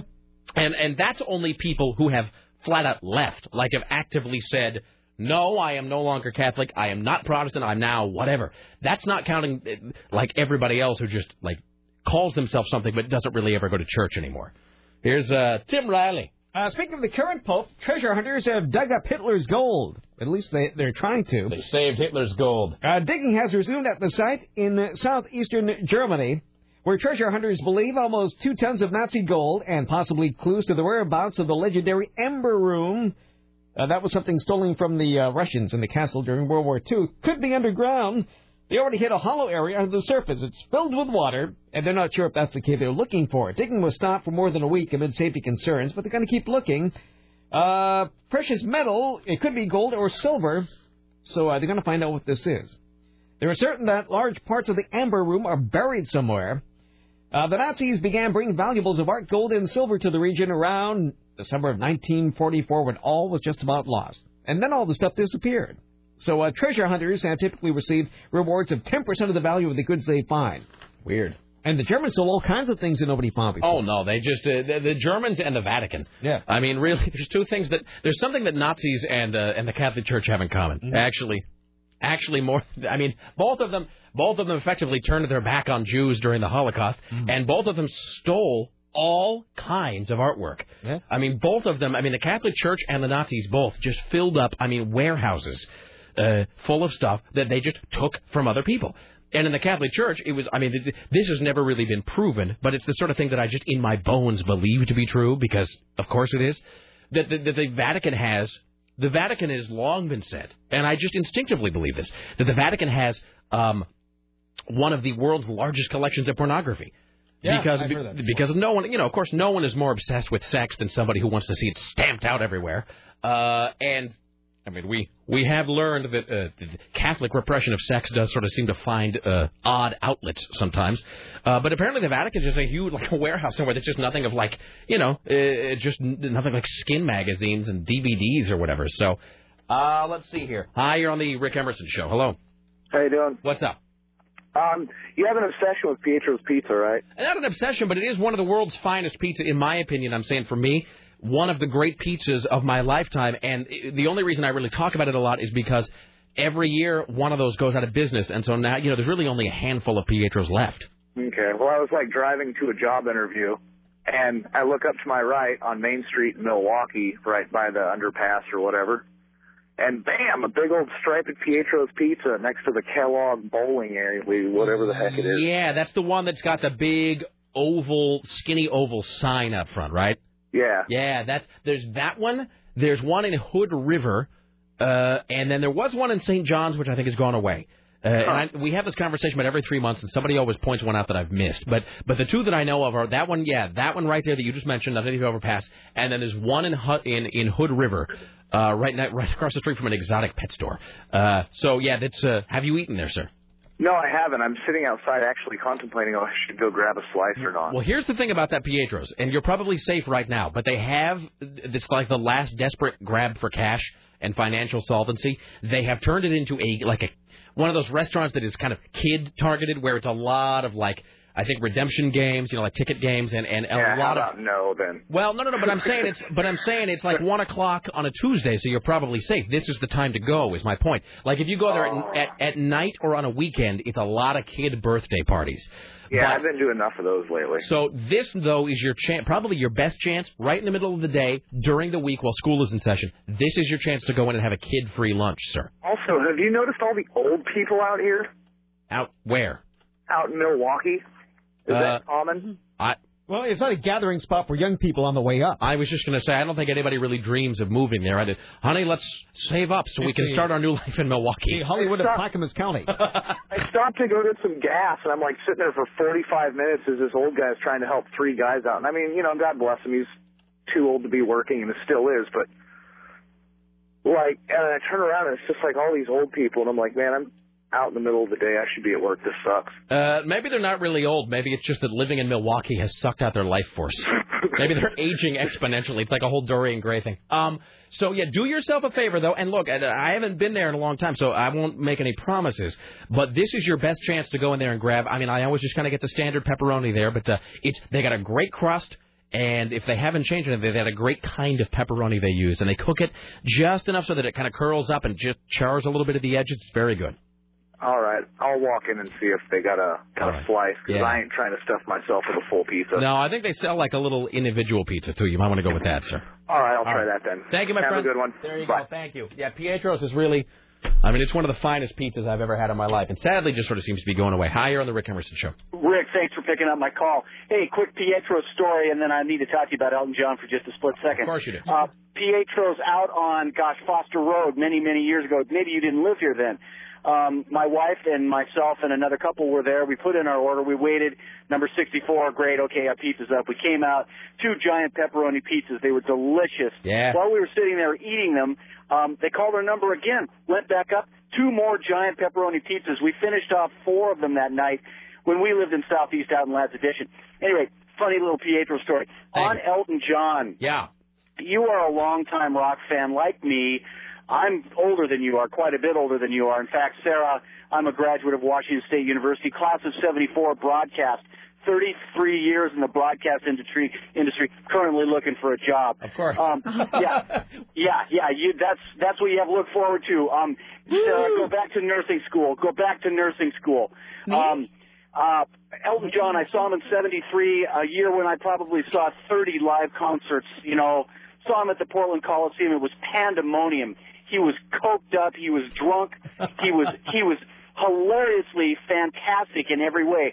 The crowd was pandemonium. It was, everyone screaming at the top of their lungs. I saw him a year ago in the Rose Garden, a fat, old man. In 73, he rocked. Last year, he's going through the motions, as is every rock star who's 35 years older than when they rocked. I saw Chips Enough at the show that you guys sponsored. We were there, yeah. It was a weird show. It freaked me out because you know what? When I'm together with people that I haven't seen for 20 years, I am amazed at how little I have changed. But the world, everything about it, I've always said that rock stars should never quit their substances, as evidenced by, Elton John, Pete Townsend, The Who in 76 in the Portland Coliseum. They were amazing. And now they stand there on stage, hey, everybody has to deal with substances, but rock stars should not quit until they are done playing music. It's like I said about Jimmy Page. Doing heroin was fine. It's when he quit heroin that it all kind of hit him at once. Like he aged about 50 years in 3 weeks. So. Yeah. Hey, love the show. Thanks for taking the call. Sarah, go to nursing school. All right, bye. Thank you. What's with the nursing school thing? Well, there's always going to be people. Have I ever expressed interest in nursing school? No, but you've expressed interest in being able to pay your rent. That's true. There are always going to be people dying, Sarah. That is also a growth industry. He was very angry. Well, sounds like he, and I can identify with it, sounds like he maybe does not necessarily have a regular outlet. Do you think maybe he went to musings. nursing school and had like a great experience there, and that's why he wants me to go? I don't know the answer to that. So, all right. Blah, blah, blah. What, Elton John. All right, let's go around the room and ask this question. Sarah, 2 people, because I know one of them was Bob Dylan. If you could go back and see any let's say, mainstream musical performer, meaning like not Beethoven, any performer in their prime, who would it be? I know exactly what it would be. It would be Pink Floyd. Oh, yeah. I would love to see The Wall live. Yeah. Oh, my God. I can't even watch videos of it on YouTube because it makes me so frustrated. Did I ever lend you my documentary about the staging of the Wall concerts? No. Oh, it's mind-blowing. It'll make you so angry. You almost don't want to watch it. Yeah, I couldn't even watch half of the videos. I'm like, Yeah. this is the neatest thing I've ever seen. And no one does that. No one's ever done anything like that, ever. Tim Riley? Freddie Mercury. Oh, yeah, good one. Yeah. And now they're trying to pawn off Mika as the new Freddie Mercury, and he just doesn't have it. Who? Mika. Who is Mika? He's the new Freddie Mercury wannabe in Britain. But he's not big here. Wait, no, I've heard of it. Yeah. His videos are on the YouTube. Yeah, and he looks like him, kind of. And then, of course, Queen is doing that thing where they tour with Paul Rodgers from Bad Company, who's like the worst possible. Jesus, well, and I like Paul Rodgers. Paul Rodgers, we did that top 5, about the top 5 guys who should have replaced Freddie Mercury and Queen if they had to do it. And Paul Rodgers is not that guy. So, no, absolutely, Queen, good one. I might actually say Queen, because for me, I've seen Kiss now, which is more or less the same thing. Maybe Zeppelin. I hate to be so predictable and just say Zeppelin. And you can see Bowie, but he's still around, just as good as ever. Yeah, I've seen Bowie. He's like Kiss. He's still doing a big, great show. I don't think I'd even say Alice Cooper, because again, he's still out there doing largely the same show, very theatrical, very whatever.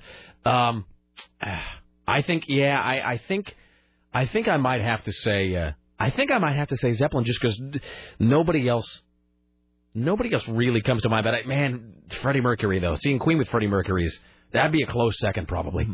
All right, it's too cliche to say like the Beatles or whatever, but boy, that really would be. I really was just born just so late for some of that. Just born way too. Maybe the Ramones when they first started out, before, because like by the time I saw the Ramones. And God, I love the Ramones, I always will, but I saw the Ramones on their final tour, on the Adios Amigos tour, and just not going through the motions. They were still good, but they all hated each other at that point, and it was like Joey and Johnny, they entered the stage at separate, ends, they exited at separate ends, they wouldn't talk to each other during the show, like half the band members were gone, it was like Johnny and Joey and like 2 other guys. But to go back and sort of see the Ramones maybe in like 78, 79, that'd be pretty amazing. All right, here's Tim Riley, ladies and gentlemen. We'll do a couple more, and we'll take a break here at the bottom. I came across this amazing website today. You can rat on your neighbors. It's called rottenneighbor.com. Sweet. And put in, your neighborhood address and see what they're saying about you, or write comments about your neighbor. Okay, going there right now. So there's a link to it on my website. Okay, Riley Live. Is it Rotten Neighbor, no dash or anything? Let's just go to Riley Live so we drive up Tim's web hits. Well, you can. It's rottenneighbor.com. Riley Live. So you can put your address in around you and see what they're saying about you. Okay, can I just talk to you about my neighbor? And here's the thing is, mine's probably going to be when I had the crackhead living above me. Mm-hmm. Well, I'm reading one here that maybe says, they think it was you. A woman lives with her 73-year-old mother. She has a 13-year-old daughter who runs the streets at night to her crack houses. We do not want this trash in our neighborhood. All her daughters steal from the department store so the mother can return the items for cash and get her crack. Unreal. Jeez. A lot of crack observations. Let's see here. Well, here's my thing is... So put in your address. I do believe that my hot next-door neighbor Megan moved away. Maybe she just changed cars.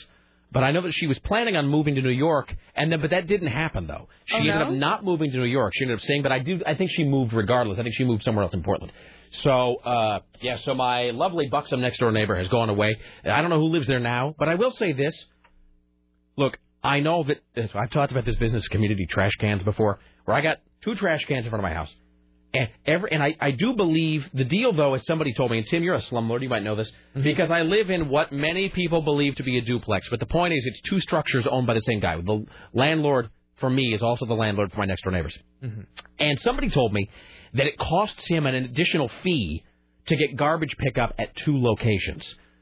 Because I asked, long story short, because my neighbor was dumping a bunch of trash in what I thought were our trash cans.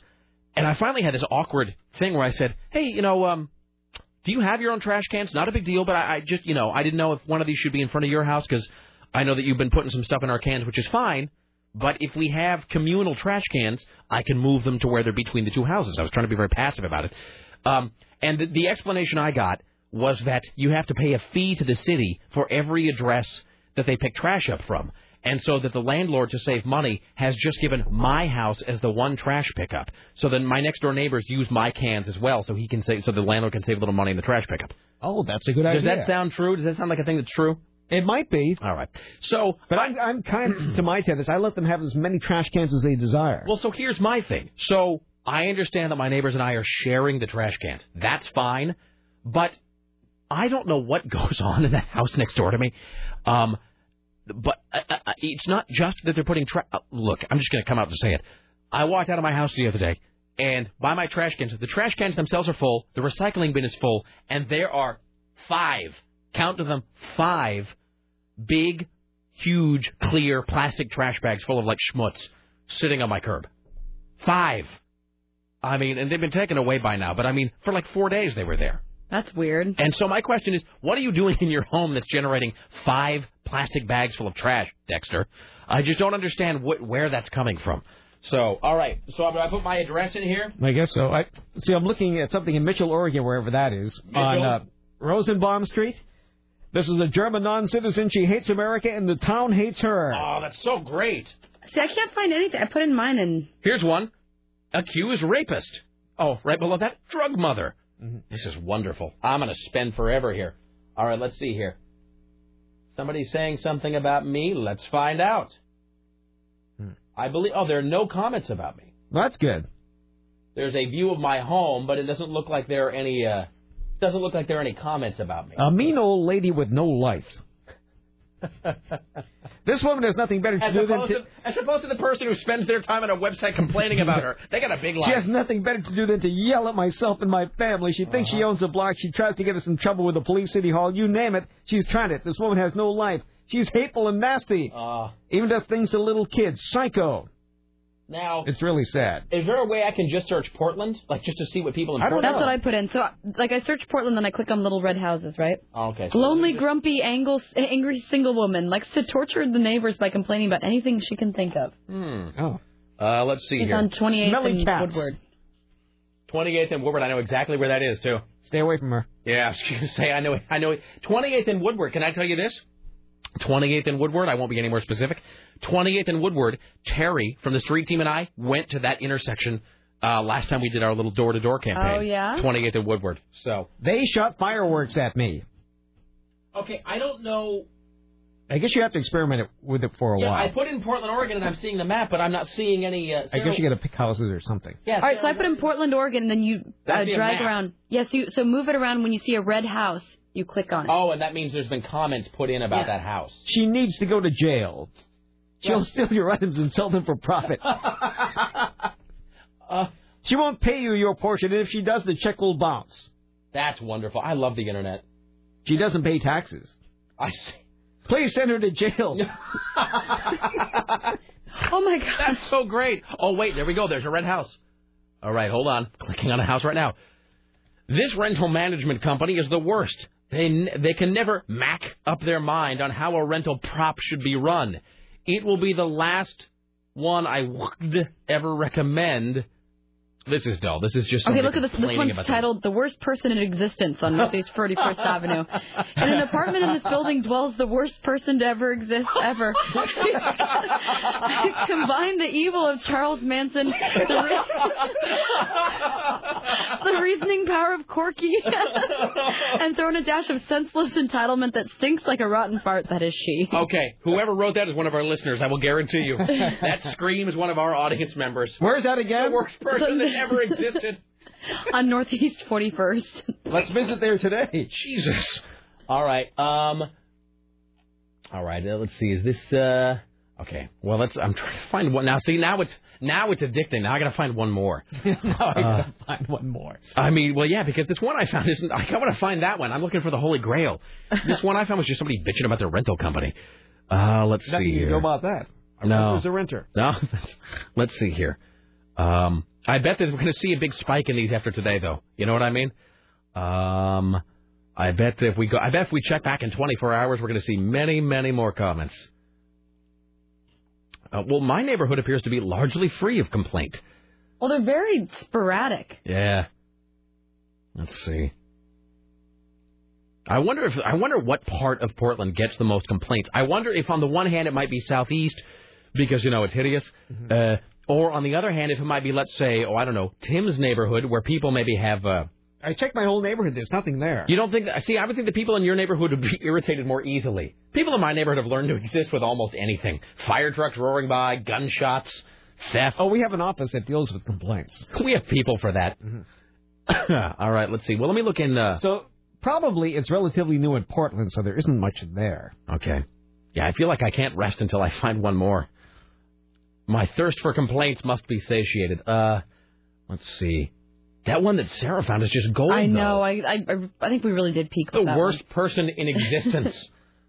Yeah, I got nothing. All right. Well, okay, so if you would like to complain about one of your neighbors, you can go to rottenneighbor.com. Yeah. Because I'm just seeing it framed within your site, so I'm not. rottenneighbor.com is this website. All right. Yeah, I'm gonna spend the next break searching for another house. That's fantastic. I don't know what qualifies as abuse to yell at a child all day. I want to call someone to get it to stop. What kind of a person yells at a 4-year-old for an hour at a time with 30-minute breaks in between? Okay. That's weird. Now, what does a greenhouse mean? Oh, I don't Maybe know. a good review. I don't want to read that. Who would write a good review of something? That's stupid. Somebody about themselves. I am wonderful. Mm-hmm. There is a really nice owner that owns this house. He actually let me borrow some of the land from the apartments. Now, I should do that for one of my properties. This is a fantastic place to live. There are a ton of them in Northwest, of course. Any rent would be reasonable at this fine location. All right. I'm going to search one more grid, and then I'm going to give up. You should go to Northwest Portland. Are there lots of complaints in Northwest Portland? Religious occult. This house is occupied by a chapter of the Theosophical Society, which is an occult. It has odd comings and goings by hostile members, and no one actually lives there. It's an occult? An occult. Uh-huh. Yeah. All right. That's at 23rd and Kearney. See, if only I knew how directions worked here. All right, let's see. All right, so other side of the river. So you can put the hand and you can move it around. Oh, wait. Oh, really? Oh, is that true? Yeah, I didn't know that. I thought I easier. just had to use the arrows. All right. Just whiling away many hours of precious broadcasting time. That's okay. That's really... See, you're finding all the good ones. I'm jealous. I know you're totally trying to top it. And you can't. I'm trying to top the worst person ever to have existed. I think we may have really reached a pinnacle of some kind with that one. Let's see.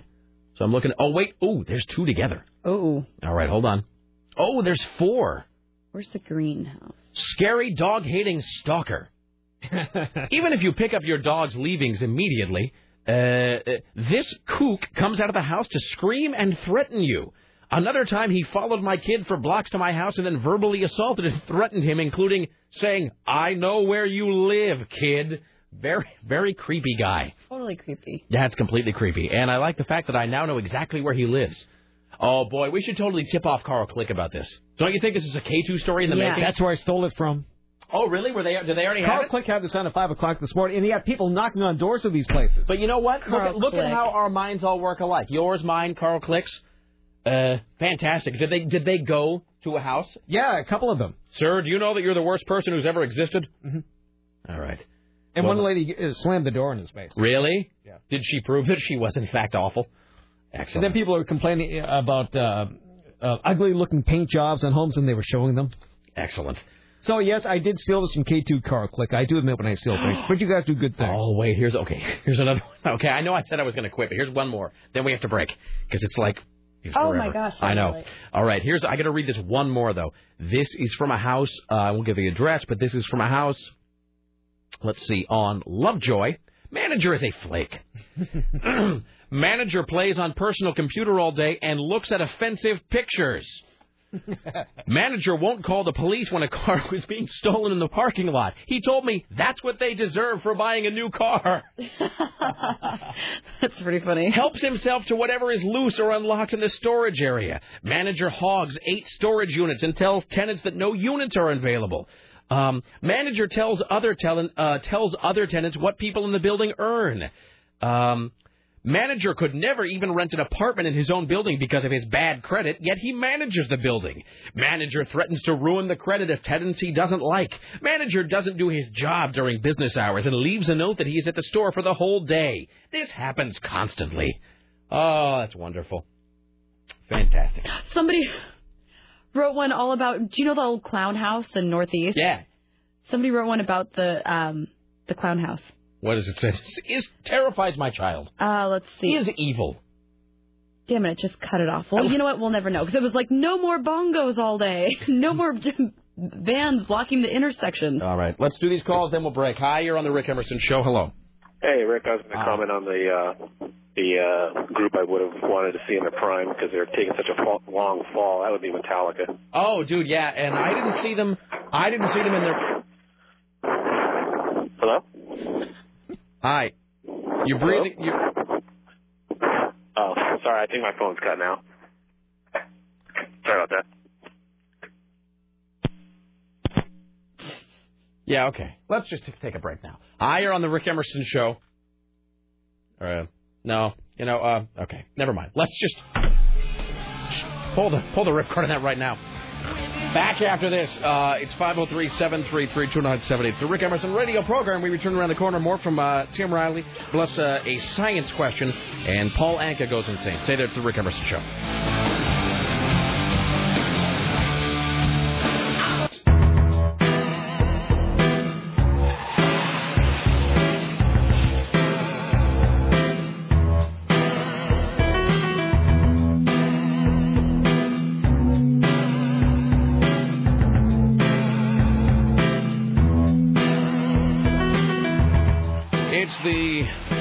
Rick Emerson radio program. Thank you for coming along. I got a little, it's not really Arrested Development news. It's like a little bit of sort of an observation about the Arrested Development movie. You'll like it, though. Laughing and riding and cornholing except Buster. Thank you. Everyone's laughing and riding and cornholing Can't be stopped. except Buster. It is. It can't be stopped. It's still going. Fantastic. So it's just going to be looping in the background constantly? Riding and cornholing except Buster. Excellent. Everyone's laughing. Okay, that's wow. All right. Okay, so we were just looking at this rottenneighbor.com. Thank you, Tim, for giving everybody hours of entertainment. That's wonderful. Okay, so... All right, Rick found what he claims to be the best one. Now, Sarah, do you want to read? Do you still have that other one? Oh, goodness gracious. I don't know what I did. All right, well, the one that said worst person in the history of the world. And okay, yes. Okay, you read yours. I'm not trying to be competitive about it. I'm just saying I was driven to find one that was at least equally funny. I do think I found one that was pretty great. All right. The worst person to exist. In an apartment in this building dwells the worst person to exist ever. Combine the evil of Charles Manson, the reasoning power of Corky, and throw in a dash of senseless entitlement that stinks like a rotten fart that is she. That's wonderful. This one says, hey, asshat. Your house is a goddamned graveyard for cars. You have like 1 billion cats, and then you kill them and leave their dead bodies on display. I mean, that's not funny, but that's horrible. Your kids are horrid. The brown-haired one deals weed, and the blonde one is a slut and has sex in the broken cars. You get your paper naked. You work on your cars naked with local children outside. You steal from the ice cream truck. You throw rocks on the hill so all the kids fall off their skateboards and break bones. You are a sick, sick man. And that tree in your front yard is not a toilet. Plus, for God's sake, buy a pair of pants. That's pretty great. That's pretty good. What's that the was address? horrible about the cats. Well, that doesn't seem like it could be real. It doesn't. The one seems kind of made up. But I mean, how great is it? I love the blonde one is a slut and has sex in the broken car. I got to stop by this house and see if that's really true. It doesn't give. Frustratingly, it doesn't give the actual address. I'm sure you could just drive around the neighborhood and find it pretty easily. Yeah. Look for the slutty girls and the dead cats and the broken cars. I guess that's true. It would announce itself. Having sex in a pile of dead cats. And now, from the Ministry of Truth, this is Tim Riley. It's official. iTunes is now the #2 music retailer in the whole USA. Woo! Now #2. Guess who #1 is? I don't know. Walmart. Oh, yeah. No, I should have figured that out. They moved into second place due to the amount of music it sold in 2007. The music researcher began tracking music sold in the middle of 2006. In the fourth quarter of that year, Best Buy took second place behind Walmart, while Target took third, and Apple's iTunes was fourth. But in the full year of 2007, Best Buy came in third and Target fourth. Trying to think if I've ever bought music at Walmart. No, the answer is no. No, of course not. In fact, the only time I bought anything at Walmart, I think I bought the Shawshank Redemption at Walmart because Lara's parents, God bless them and their Orem hearts, they gave us a $25 Walmart gift certificate for Christmas one year. And it was like I felt like I had to use it because if I didn't use it, it's like I was giving Walmart money. That's the thing. Like if I didn't use it, Walmart was just being given $25 of someone's money. So I went and I bought the Shawshank Redemption DVD and whatever else. I think that's the only thing I've really ever bought at a Walmart. The Maxim magazine has apologized for publishing a negative review of the Black Crowes' new album by a writer who didn't even listen to the whole CD. The review was in the March issue. The band posted an exasperating statement on its website saying the Maxim writer hadn't even heard the entire album because advance copies weren't available. The magazine explained that its review was an educated guess. That's wonderful. Now I want to read it. That's so great. Oh, that's mean. Just sort of a gut check on what they thought it was probably going to sound like. Well, let's be honest. An educated guess. Oh, jeez. Anyone who has followed the downward career spiral of the Black Crowes can probably make the same educated guess about whatever their new crap sounds like. Jesus. All right. A pair of Florida teenage girls say they were discriminated against simply because they're beautiful. Well, that's not true. They're from Florida. Nizreen and Sarah took an American West airline flight from Tampa to Los Angeles Valentine's Day. They say the flight attendants are rude to them from the very beginning, denying their request for water. Later, they exchanged expletives with another passenger over the use of the bathroom. The teenager said the flight crew singled them out for questioning and a verbal altercation. Uniformed police then met them when they landed in California, and they were detained for 2 hours. Southwest claims the girls were disruptive aboard the flight, but the girls say that being pretty was their only crime. That sounds like one of those old magazines from the 50s, like a True Confession magazine. Being pretty was her only crime. Hi, you're on the... Hey, hold on a second. I'm going to put you back on hold, sir. Hey, have you seen that store, Tim? God, where is it at? It's on 42nd, right off of Sandy by the Hollywood Theater. It is a vintage Hollywood magazine shop. No, it's a store that sells like vintage magazines, and they specialize in sort of Hollywood show business magazines from the bygone era. It's on 42nd, right off of Sandy. You ought to check it out. 42nd up. Screams Tim Riley. Hi, you're on the Rick Emerson Show. Yeah, I think that last house you described was about half of Gresham. Yeah, no, it was I like the your tree is not a toilet touch. Yeah. Anyway, you're right about Queen. I saw them a couple of times in their prime, and I was never even a big Queen fan, but Freddie Mercury, he was the best performer ever. One of a kind. He could tell the audience to go jump off the cliff. Simultaneously, they would probably all do it. There was a great, I don't think it was Behind the Music. I think it was a series on, it wasn't Icons or Legends or whatever either. It was like the third thing that VH1 has done about him. They did it Behind the Music, and then they did one called Legends, which was him, and then there was another one called like Freddie Mercury, I don't know, big singing guy or whatever. I forget what it was, but it was another one, and it just did all of this great footage and interviews with him, and really there has never, ever, ever been anybody like Freddie Mercury. I mean, he really, the cliche one of a kind really does apply to that guy. Yeah, he was good. Hey, and my very first concert was the Ramones in 1977. It was the KGON punk rock premiere. Really? It was Mick DeVille, Tom Petty and the Heartbreakers, and the Ramones headline for like $2. Oh, come on. Stories like that just piss me off. And I was like a 13-year-old kid, and I walked into the old Paramount Theater, and the first thing I saw was this guy on all fours with a dog collar around his neck with the lady leading him around, Yeah. And for a 13-year-old kid, that was pretty eye-opening. That was the 70s. Yes. People did that all the time. It's just constantly in every corner store. All right. Thank you, sir. Yeah, bye. Excellent. Well, Joni's first concert, Joni DeRoshi, her first concert, it was late in their career, obviously, still, but her first concert was the Ramones and Social Distortion. I've been jealous of that forever. Oh, wow. All right, here's Tim Riley. HBO is jumping on the YouTube bandwagon. The cable channel is launching its own channel on the internet video sharing site. It'll feature full episodes of the series In Treatment, whatever that is, and clips from such shows as Real Time, Extras, and Entourage, as well as promotional material for HBO films and documentary films. They plan to include content exclusive to YouTube in the near future. They will not include advertising. Well, actually, it's not giving you much of anything. Somebody already probably posted it. Janet Jackson's new album, Discipline, is now in stores. It is Janet Jackson's 10th album and her first for Universal Music Group's Island Records after leaving Virgin Records last year. She describes it as a dance album. Time for Clergy Watch. Here's your Clergy Watch for Tuesday on the Rick Emerson radio program. Well, I guess it would be nice if I could touch your body. I know not everybody has got a body like you. 'Cause I gotta have faith. I gotta have faith. Because I gotta have faith, I gotta have faith.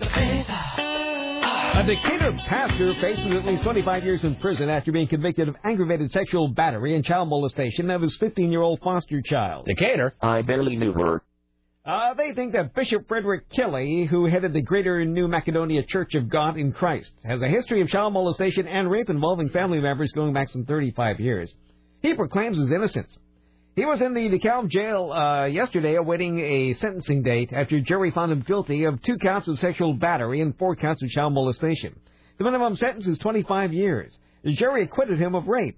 He was arrested in January on charges of rape and molestation involving a 15-year-old foster girl at his house. He proclaimed his innocence.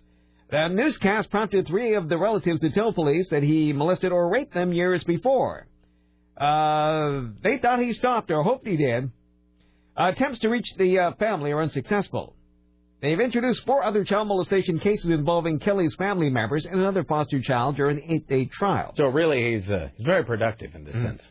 The woman testified at the trial that she awoke one night and found Kelly on top of her. She shoved him up, and Kelly pretended to be sleepwalking. I'm sorry, I was doing a little sleep raping. It happens. No, it's a common condition. Another family member testified that the pastor impregnated her in 1979 when she was 15.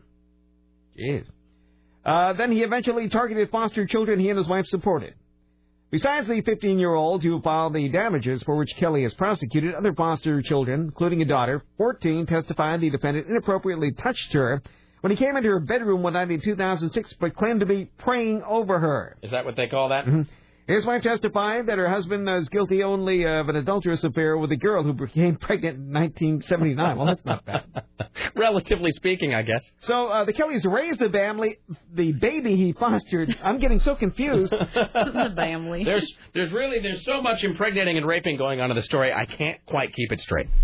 Then there was an affair that only sexual misconduct was acknowledged. All others have been denied. This is really like a 1 from column A, 2 from column B kind of case here. So he impregnated one girl but didn't rape her. Right. Raped some others but didn't impregnate them. And what was sleepwalking? One laid on top of one while sleepwalking. Mm-hmm. Was, quote, praying over one, apparently with his penis out. Mm-hmm. But that's not a girl he impregnated or raped. Right. All right. This is like a whole don't buy anything sold bought process kind of a thing. All right, is that the end of that? It is troubling. The man of God. There's your Clergy Watch. 'Cause I gotta have faith.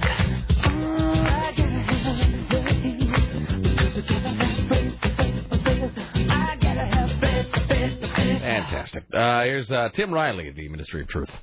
A soldier trying to avoid redeployment in Iraq had a friend shoot him in the leg and then claimed he'd been wounded in a holdup. Private First Class Matthew Miles of Apple Valley, California, limped into a mini-mart around 9:30 p.m. Sunday and reported that he had been walking on a golf course when a gunman stole his wallet and military ID and shot him.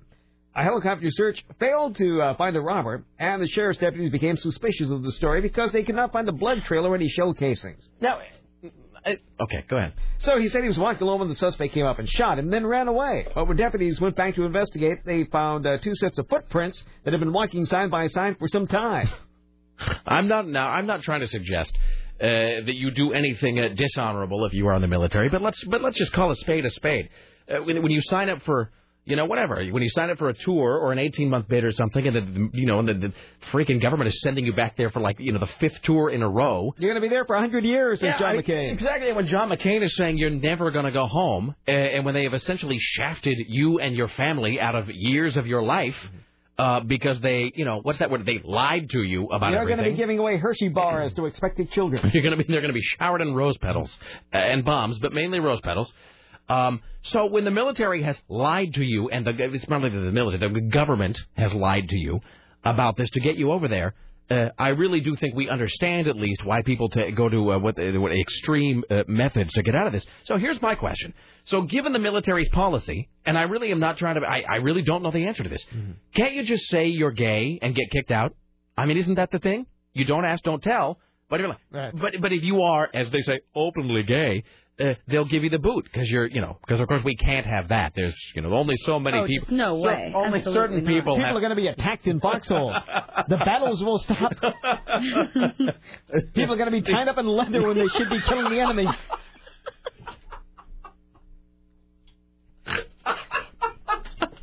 That's how that goes. I'm sorry, I can't see my rifle scope through this hood. Anywho,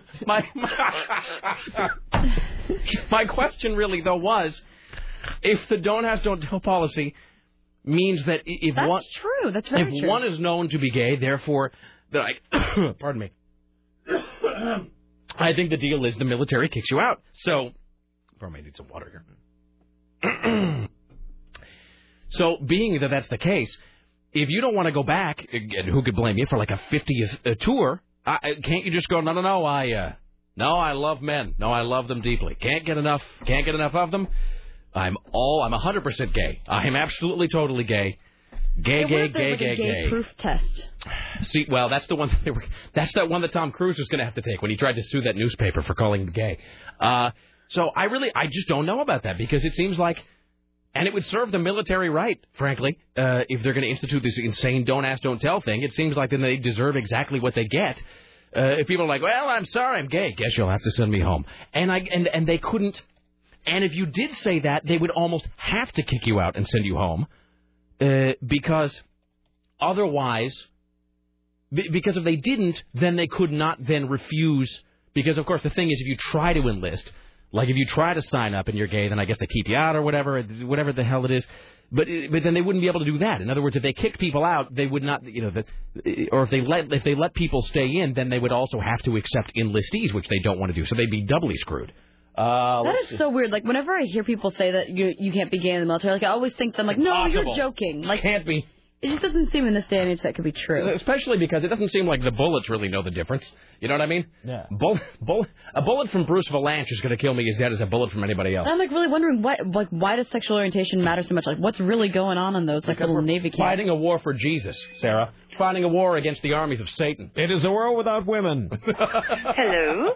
Hello. Hi. Who's this? Oh, Diana from downtown. Hello, Diana. How are you? you? The fastest way to get out of the military is to eat your way to freedom. Get fat. So if you just are a big lard ass, they'll kick you out? Yeah, get fat, and they will let you go far faster than being gay. Is that true now? Here's a dumb question. Is it no such thing. Is it easy to get fat in the military? Because I thought the food was fairly good, but also bad. But in other words, it tasted terrible. Well, it depends on how important is your freedom to you. Oh, so you're really willing to put in the work. Yeah. I mean, seriously, but getting, gay, anymore, they're saying, yeah, sure, you're gay, fine. You know what? You're here. We don't care. Get fat and look bad in a uniform. Different story. So if you really are like morbidly obese, they'll kick you out. But so are they on to perhaps guys who are not gay saying that they are as like a dodge? Yeah. Duh. So you'd have. All right. Excellent. All right. Thank you. There you go. That is it. That's interesting because then it sets up a whole. Really, I do sense a wacky HBO sitcom in the works with this whole thing. It's just all kinds of stuff. I just don't understand. What time is it? It's 2:00. Jesus, we should break. So let's do this. We'll break. We'll catch up. We will have more news coming up later. Yes. Sure. Or fantastic stories. Absolutely. They never end. Compelling comedy. Mm-hmm. Let's see. When we get back, we'll talk a little Arrested Development here. I do want to have this. I do have actually two different science questions that we'll ask and some other stuff. Stay there. It's the Rick Emerson Show. 'Cause I ain't got a gun.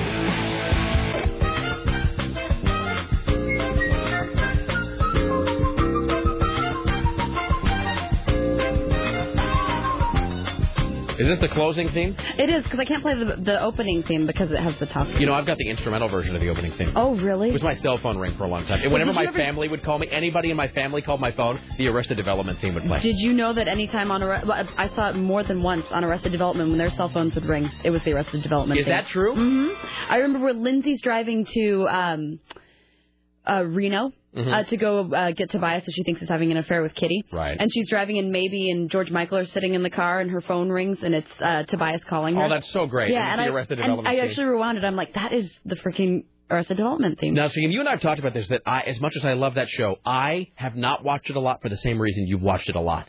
That I want to take some time. It's like I'm on a 1-year fast from Almost Famous. I'm going to make myself wait. Like Quentin Tarantino said this great thing about how he would only watch Fight Club once every decade because he didn't want to get burned out on it. So I'm going to watch Arrested Development. I'm going to wait maybe another 6 months and then watch the whole series. Yeah. Well, because I didn't watch it for a really long time, so I mean... And then I've watched like each season a couple times through, so I do need to take a break. And that show is really the cliche where every time you watch it, you see something else. Mm-hmm. I mean, there's constantly things...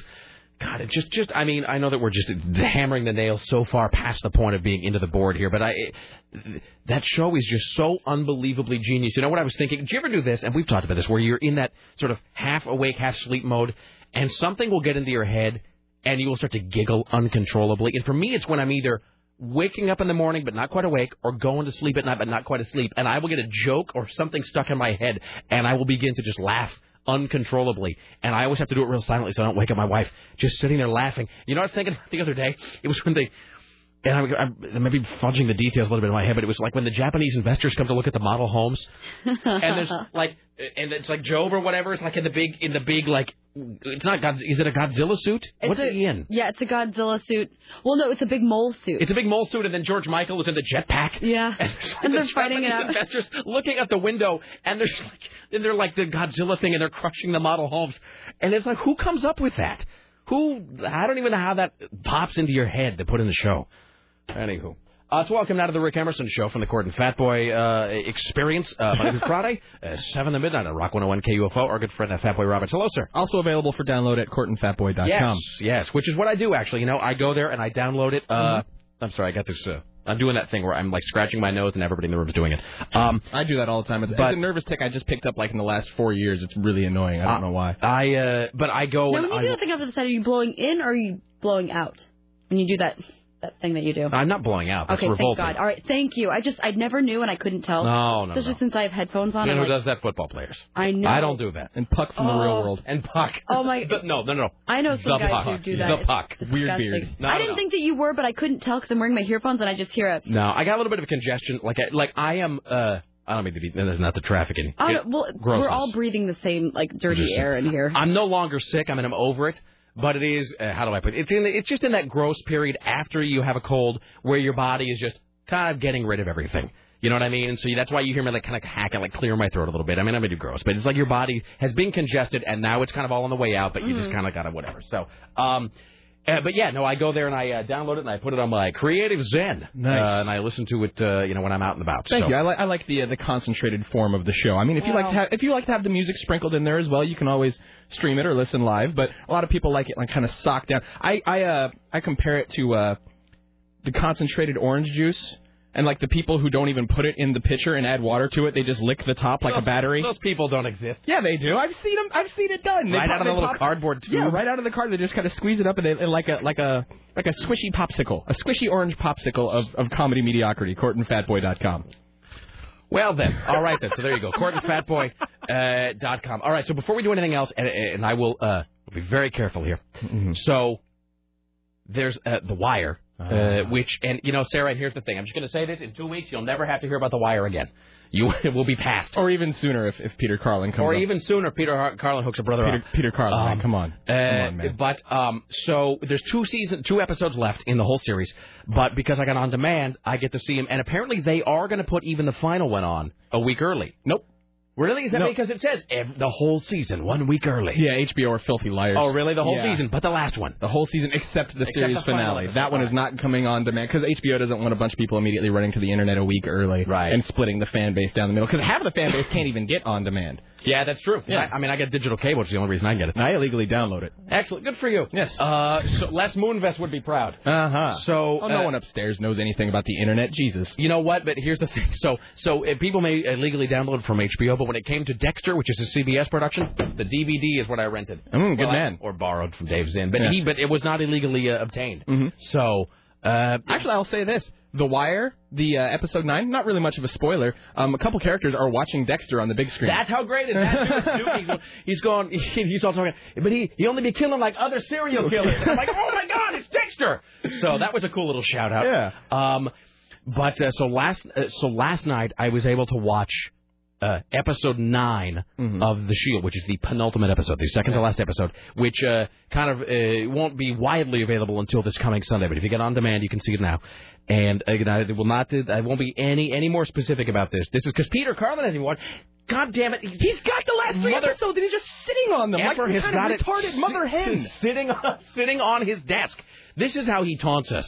Peter Carlin has got the rest. He's got it all. He's got the rest of the season done. The finale is sitting on his desk, and it's not like he's ignorant to the fact that it's gold. He knows it's gold. Oh, he knows. He just doesn't want to. He just doesn't want to break into it. I emailed him this morning, like, dude, I just watched episode 9. And I told him, I said, there's a moment of unexpected poignancy that happens that is sort of doom mixed with tenderness that'll sort of take your breath away, and you'll know it when you see it and whatever. And he emailed me back this morning, just like, yeah, I was just really busy with some stuff last night, so I'm going to, maybe I'll watch it, maybe I won't, I don't know. What if Veruca Salt's dad actually managed to buy the goose that laid the golden eggs, and then it just collected dust in the corner of the room?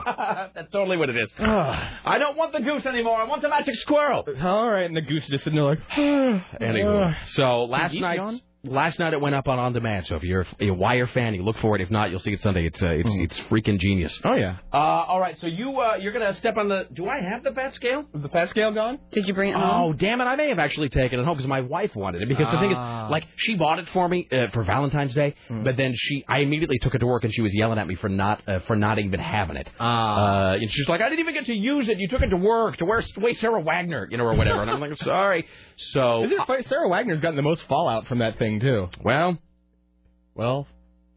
numbers don't lie. Oh, she hasn't had the worst. Did you see Mr. Morbidly Obese here? Oh, no, dude, I'm the fattest of anybody who's been on it so far. But it's but it's so strange because you don't... I know we've gone over this over and over again, but I still kind of find it hard to believe. From the outside, I don't look like a large person. And I'm not a fat guy in terms of my body shape. But what there is of me is, it's all fat. Are you sure it's fat, or is it just like, Oh, dude, it's fat. Are you really? Maybe you are big boned? No, I'm actually no big bones. I just dense bones, thick bones. There are no them bones, them bones. No, because it doesn't mention that. It measure that. It does measure the amount of fat by means of electrical resistance. So your bones have nothing to do. It doesn't measure. It's not weight. Maybe you just have very spongy muscle. Well, that's also true. Yeah. That's what I get for watching 13 hours of Dexter in one sitting on Saturday. You just continually flex while you're on the couch. Just flex maybe, and that'll strengthen. Hey, don't make that sound anymore, please. Yeah, that sound was really bad. And I'm not going to sit on the couch and do some weird, retarded, television watching Kegel. Well, that's not going to happen. Where's my broomstick? Kegel could be very beneficial. No. No? Okay. I didn't know how to pronounce that until just now, too. I think it's Kegel exercise. Sarah?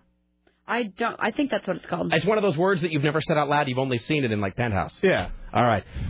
So I'll bring the scale in tomorrow if you want to be weighed tomorrow. But no, I am, of anybody who's been on the scale, in terms of pure fat, I am the fattest person who's been on that scale so far. Yeah, I am very obese, or very, very overweight, according to the thing. Not morbidly obese. Okay, very overweight. Is the very overweight the BMI, though? Because no, we disregarded that. It's just the fat content. And it's not in terms of weight either. I'll tell you right now, my weight is 185. Yeah. No, 87.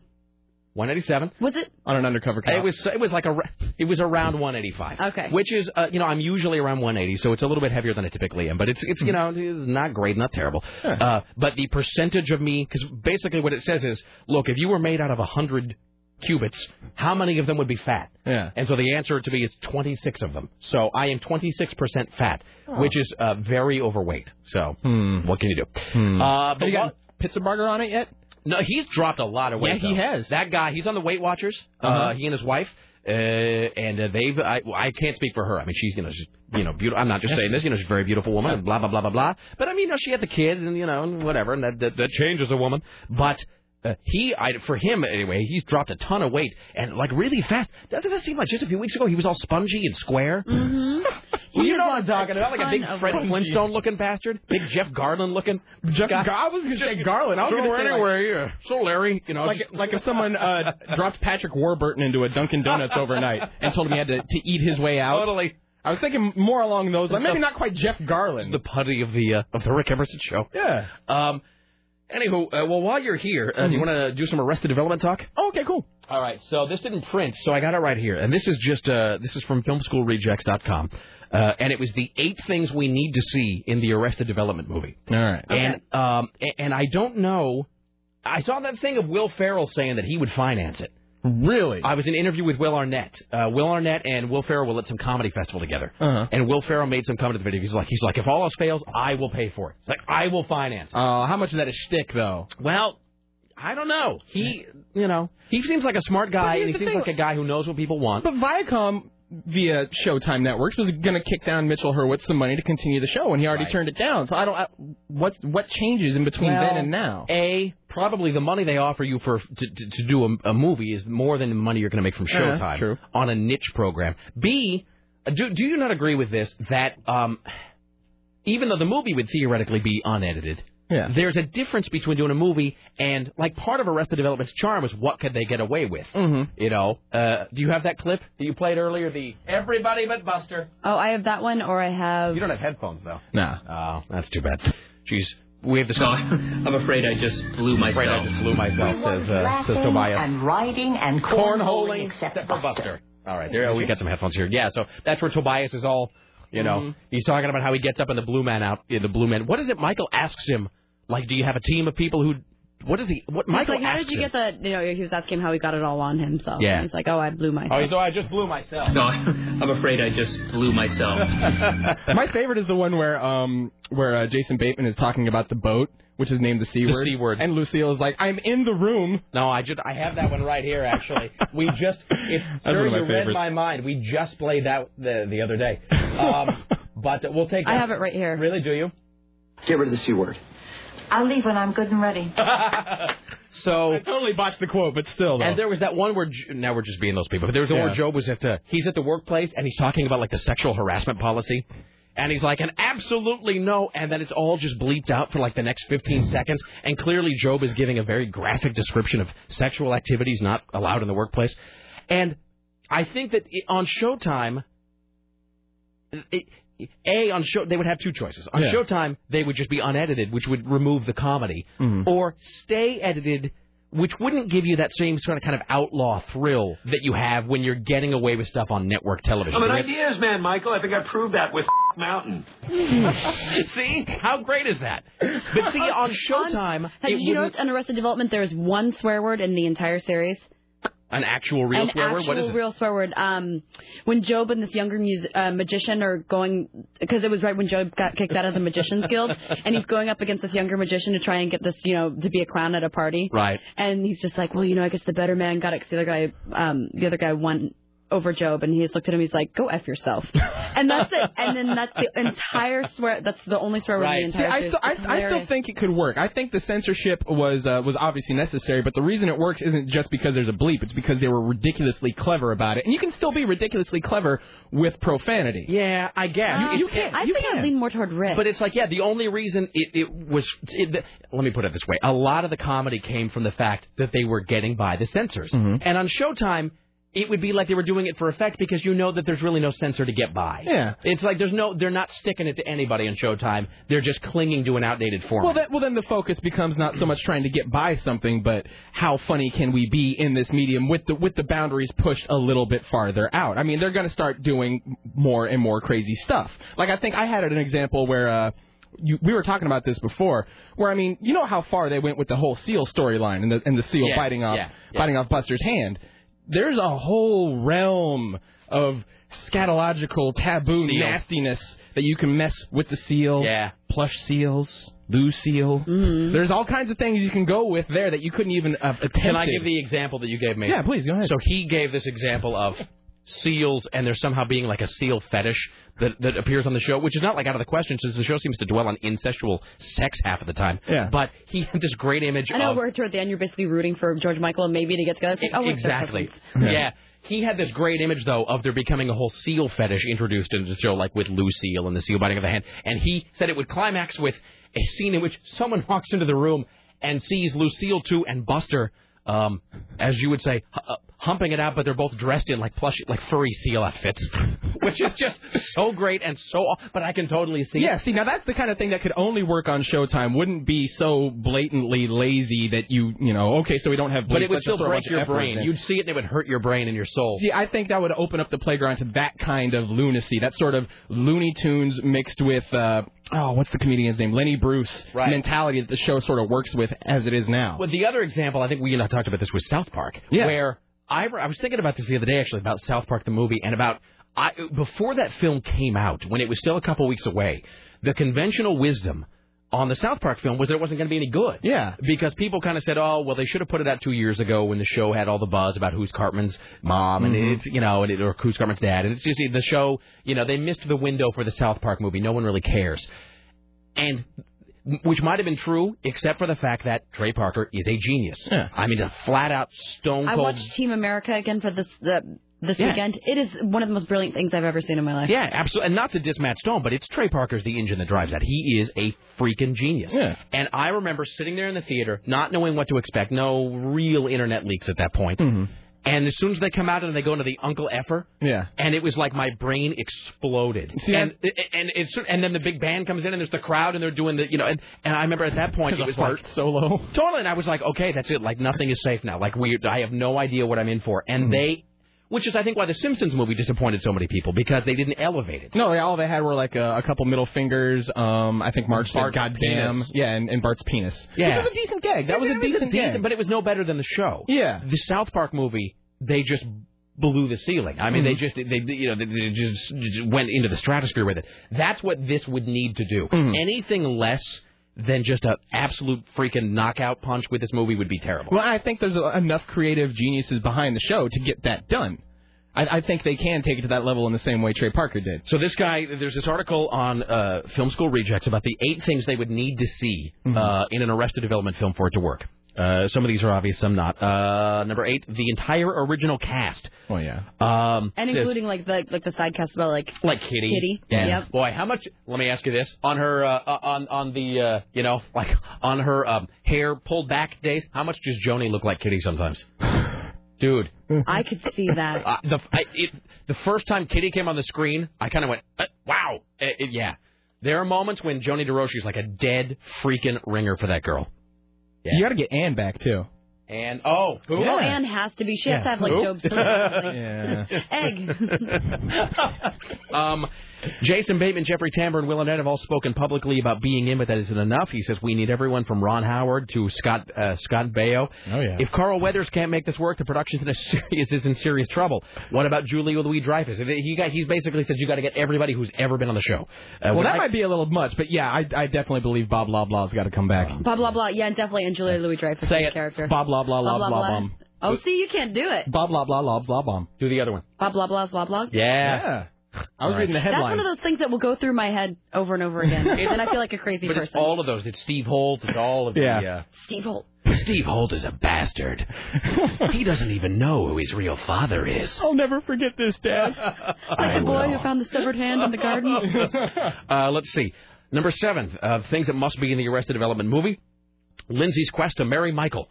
Says Lindsay was always at her best when she was trying to cook, like hot ham water, or trying to seduce her brother.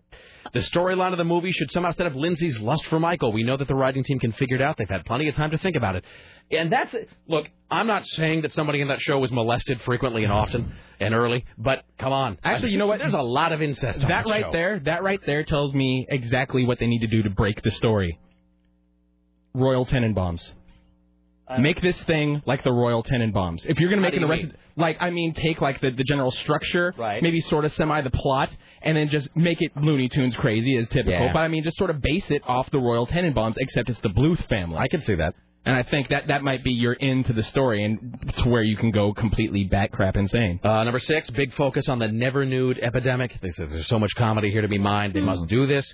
Number 5, the stair car must make an appearance. The stair car. Well, it couldn't be. Yeah, you couldn't make it without the stair car. They're never going to get rid of that. Says the world of the Blues would not be the same. Number 4, you must have Lucille too. Let's see. If you're going to have Lucille too, you got to have Martin Short. Yeah. Oh, God. The character was so And Super raunchy. Dave Osborne, the interpreter, or whatever is it, the proxy? The proxy. Yeah. The throwing up still grosses me out. Number 3, the banana stand. Heaven forbid you ever forget the Bluth family banana stand. Number 2, Maby's career as a Hollywood mogul. Toward the end of the series, she was on a roll. We need Maby to be back in action, possibly pitching a motion picture about the Bluth family. This is where Ron Howard can step away from being the narrator and jump back in front of the camera. Let's see. She is so hittable now.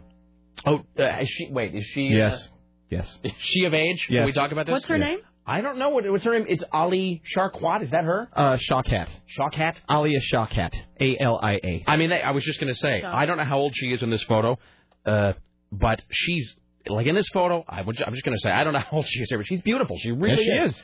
But you're saying not only beautiful. Hittable. Oh, yeah. Yeah. I'm just looking at you guys are creepy. Hi. Let's see. And finally. Looks like she's 19. It says finally, of course, number 1, this one is obvious. Job, Magic Show, Final Countdown, girls with low self-esteem. He says this one is almost self-explanatory. Let's see. Of course, the Final Countdown has to be in this. And the Kitty, then they know Kitty must return as well. Blah, blah, blah, blah, blah. And then it's a whole thing about submit your own things that must, that must return. So, somebody else says, there. I'm reading the comments. Somebody else, the chicken dance must return. Oh, and then yeah. And then it's signed, ka-ka-ka. Have you people even seen a chicken? And the banner has to return, too, because I love how everyone forgets to use verbs when the banner comes up. Look at banner, Michael. Michael, look at banner. That is not how chicken sounds. Chickens don't clap. Somebody else notes Steve Holt, the Blue Man Group, Tobias is Queen Mary, Stan Sitwell's wigs. Oh, yeah. Judge Reinhold. Also, this one, I can't believe I forgot this. Charlize Theron. Oh, yeah. Oh. Mr. We almost made that Britney's theme. Oh, yeah? Yeah, we tried to find that. Every time Britney's name was mentioned, we were going to play that. One of the funniest things about that, and it's a total physical joke, is where she's, like, just happy as hell jumping on the bed. Yeah. And then, like, in mid-jump, after, like, 6 of them, just in midair, she goes, okay, night, and then lands immediately on her side and falls asleep. Yeah. That just cracks me up to no end. Yeah. That's and we'll have to break here in a second, but that's another thing where that show F's with. What is it with us? We're all gluttons for punishment because we watch shows that punish us by killing our favorite characters, having people, something brutal happens to somebody. I remember Joss Whedon said this thing about he doesn't give the audience what they want. He goes, I give them what they need. Yeah. So it's like, and Angel's back, and now he's dead, or whatever. So, we love shows that punish us, but, this is like the Dexter thing the other day. We were talking about, how Dexter's, makes me question my own morality as a human. What is it about Arrested Development, too? Because there's that where they do this horrible trick where you're unknowingly, for about 7 weeks, rooting for Michael to have sex with a retarded girl. You're, come on, nail her, dude. And then at the end, she's got the IQ of a 5-year-old. And then you kind of go, and Even then, for a split second, though, you're like, well, still? Yeah. Considering his family? Can I tell you that final episode with Charlize Theron, he's got one of the greatest moments ever, where Tobias's head catches on fire, but Job has covered the swimming pool with glass. He goes, oh, dear God, why am I not going underwater? My hair, my beautiful hair. Jesus. Oh, God. All right. Court and Fatboy, 7 to midnight. And, of course, download the podcast, won't you, please? I command you to do it. Oh, good. Go to courtandfatboy.com. Yes. Go to courtandfatboy.com. Go to courtandfatboy.com and download the podcast. Do it. Do it right now. Even as I'm finishing this sentence. Do it. Do it. Do it. All right. Thank you, my friend. Thank you, sir. We'll weigh you tomorrow. Yes. I will be here. Back after this with Tim Riley. Stay there.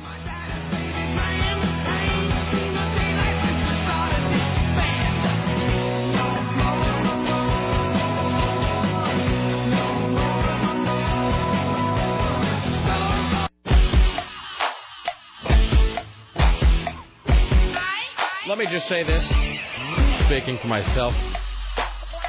If I met a guy who offered me $50 just to put a buffalo wing in my mouth, I would date that guy. Right now. I'm telling you this. Because really, if he's willing to give you $50 just to put a buffalo wing in your mouth. But don't compromise your morality, Rick. Yeah, I'll get right on that. She's not the kind of girl that puts a buffalo wing in her mouth on the first date. I gotta keep my morality intact. Now let's get this over so I can go home and watch Dexter. Ladies and gentlemen of the Ministry of Truth, it's Tim Riley. And now, from the Ministry of Truth, this is Tim Riley. Millions days without power in Florida caused by a nuclear power plant that has shut down. No reason to fear. These are friendly atoms. That's all we know at this point. So apparently, big power plant shut down. And, well, these things don't cause nothing to worry about. No, don't worry about it. Those things happen in Chernobyl, not in our, you know. Jack Lemon's going to be fine. Yes. The mayor of an Oregon town who once stripped to her underwear and posed on a fire truck has been stripped of office. She put her photo on the MySpace. Voters in Arlington, which has a population of 500, voted narrowly last night to recall Carmen. The tally was 142 to 139. The recall is effective today. She's out of a job. Really? Honestly? Yeah. Bunch of joyless prudes. Mm-hmm. Honestly. Pictures of her in a black bra and tasteful panties were taken for use in a contest about fitness. But a relative posted them on to MySpace, hoping it would improve the social life of the single mother. Seriously, well, whatever. Okay. Looks like we're getting more trains. Attention, criminals. It's called the West Side Express. It's not like the MAX trains. It's a huge train. It's a heavy rail. It's going to run on existing rail lines. It'll take commuters for about 15 miles from Wilsonville to the Beaverton Transit Center. It costs only $117 million. To go from Wilsonville to Beaverton. It will carry 3,000 to 4,000 ne'er-do-wells per day. Many of them who expected to loiter there all day long. The trip will take 27 minutes, but spend all day there. Who's going to know? Think of it as your home on wheels. The average speed is 37 miles an hour. Jesus. So if you've got no particular place to be. Mm-hmm. All right. I mean, why should all the transits be in Gresham? Well, now you can begin in Wilsonville and work your way to Beaverton. They should be spread out, I suppose. Oh, by the way, since Tim gave us that great rottenneighbor.com site, so now we've got this one. Rick, I found this quote about somebody near my home. I have no idea what it's supposed to mean. The quote about one of this guy's neighbors is, "She spits in the cakes." I saw her do it once. You are one gross chick. I don't even know what that means. She'll eat a buffalo wing for $20. That's fantastic. I wonder if you can search by comment. Like if I put "she spits in the cakes" in the site, if it'll like show me where it is. Will it show a picture of the cake? I don't know. She spits in the cake. I want to go by and see said cake spitting. All right. And just because you can't live without it, Starbucks is closing down at 5:30. You better hurry. So it's closing at 5:30 for. I guess I must have ignored this 100 other times I heard it today. Why? Well, they were training all the people who work there. Well, that's obviously a lie. I mean, that's clearly a lie. It's clear. It's just a big publicity stunt. You know why? And here we are feeding into it like it has nothing to do with the terrorists. No, it doesn't. But you know what it has to do? Because it's so hard for me to be irritated at Starbucks because they're so wow. This is the ugliest baby I've ever seen. That is the ugliest baby I've ever seen. Oh, my God, and I submitted Lisa's, who has the cutest baby ever, and that gets picked? That's John McCain. This is John, it is. Wow. That is the ugliest I'm sorry, baby. I was thumbing through the Inquirer looking for the Jamie Lynn Spears thing, and every week, photos that make America smile. Oh, baby. He's got the cutest little baby face, they lie. Big-eyed Gabriel Campbell is all smiles and forehead for the camera. The three-month-old lives with his unfortunate parents, Casey and Nicholas Campbell. They will receive $50 for submitting the winning photo. Jesus. That baby's oh, my God, look at the back page of that. Baby's going to eat your soul. Did you see that? Oh, the back page of the Inquirer? Yeah. That cover? Yeah, we'll get to that in just 1 second. Oh, my God. It's hard for me to be angry at Starbucks, though, because they are so good at marketing. But you know why they're closing for what, 1 day or until tomorrow, whatever? You know why? No, 3 hours. 3 hours. You know why? Because they figured, and they were correct, that it would get them thousands and thousands of pages and hours of publicity about people who can't live without Starbucks. That's exactly what it is. I'm surprised they didn't stay closed for a whole 24 hours. Because they would have lost a lot of money. That would be pandemonium. Yeah, but that's exactly why. A day without Starbucks. Tonight on KGW. You know what I mean? I don't know why Howard Schultz didn't do that, what with all my business acumen. It seems like they ought to have done a whole day, because that headline writes itself, a day without a Starbucks. And it's just people rioting up front. Hey, Ryan Seacrest had plastic surgery. He looks exactly the same. Yeah. What kind of plastic surgery did he have? The kind that doesn't do anything, apparently. He looks exactly the same. Does he look changed in any way? He looks more Seacresty. I don't see a single change. I don't see anything. What did he have done? His plastic surgery secret. Then, now. And it's like exactly the same photo. It's like a mirror image. He's got a new face for the new season of American Idol. Pardon me, the Inquirer has learned. He went underwent a laser, quote, facial rejuvenation procedure. The self-admitted proud metrosexual who kids about getting blonde highlights and regularly uses a tatting gun had a laser peel and Botox shots. Well, he has nothing to Botox. He looks exactly the same. Every year, just before the new season, he gets a laser peel on his face and Botox injections in his forehead. Well, he wanted to look more like himself. I suppose. Ryan, while only 33, is a throwback to the old breed of Hollywood star who believes his face is his fortune. Yeah, that's a throwback. That was a thing of the past until recently. Yeah, he's Hollywood royalty, all right. Ryan takes care of himself, and it shows. All right. Well, I don't really know what the purpose of that is. Oh, yeah, but so this horrible thing, they're advertising this horrible thing on the back page of the Inquirer. This is a new, this looks like a reality show. And it's called, hosted by Tracy Gold. You know who that is? No. She was the Growing Pains girl. Yeah. TV's girl. She was the bulimic. She's in so many great Lifetime movies. Oh, yeah. No, she was a genius psycho. Well, because the thing is, there's a whole... Yeah, especially if you're bulimic or if you've been... you've had some weirdness go on in your real life, they'll hire you to do all those Lifetime movies. The Secret Life of a Soccer Mom, hosted by Tracy Gold. Each week, one stay-at-home mom who gave up her career. Now, Sarah, is this the sort of thing that you will hate, or the sort of thing you will watch and loathe, or the sort of thing you will watch and love? I will just completely ignore that it exists. You're not going to watch it at all? No. Like watching women who have sacrificed their dreams to pop out babies and then they have 1 week to live their dream. No, that's depressing. I was just going to say, do you find it depressing or just irritating? It's irritating and depressing, and I want no part of it. The theory, soccer... The secret... Plus, I hate the phrase soccer mom. Yeah, that's the one great thing that Art Alexakis did. He had that song, that Volvo driving soccer mom song, which is pretty good. The Secret Life of a Soccer Mom. Who created that term? Where did the term soccer mom... And I believe that was created by the Republicans in the early... Old President Bush, I believe, created that. Maybe. Okay, can I sound really daft here for a second? I don't even know what that means. I mean, I know the kind of woman that it conjures up in my head, but what does that term actually mean, soccer mom? I mean, when you say soccer mom, I picture the same kind of woman we all do. She's in an SUV driving through Starbucks with a bunch of crap she can't afford. I thought it was like one of those moms who drive the minivan who always are taking their kids to soccer practice. Oh, is that what it's about? Yes. So she is it now... But does that mean a stay-at-home mom? Is a soccer mom a stay-at-home mom? No, not necessarily. A lot of these kids have nannies. They have them in my name. No, she goes out for yoga. She goes to Pilates with her girlfriends. Oh, my God. And then sometimes, like on alternate Fridays, they go to Chili's. Or the Macaroni Grill. They go to. I was just going to say. Or they go to TGI Fridays. I love the Macaroni Grill, and I'm not a soccer mom. As Leica says, any restaurant that has a bar inside of it. Hopefully Cindy doesn't have one too many margaritas this week. Oh, wow. That's totally true. And you know what? And here's the thing. And depending on how old she is, and you know this is true, Sarah, she owns a lot of photographs. And the photograph is this. The photograph is her and two of her girlfriends smashed into the frame, all of them holding drinks. Oh, my God. And they're Cosmos. Yeah, totally. You know, they're drinking Cosmos. Who would you be if you were on Sex and say, I'd be Samantha. I'm so sexually free. I'm totally like Samantha. I'd be Carrie because I'm totally wild and crazy and I have this fantastic fashion sense. Oh, it hurts. Ugh. You're making me hurt.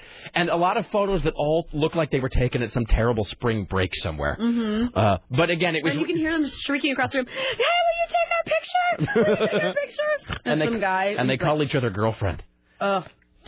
Each week, one stay-at-home mom who gave up her career will secretly see the life she left behind.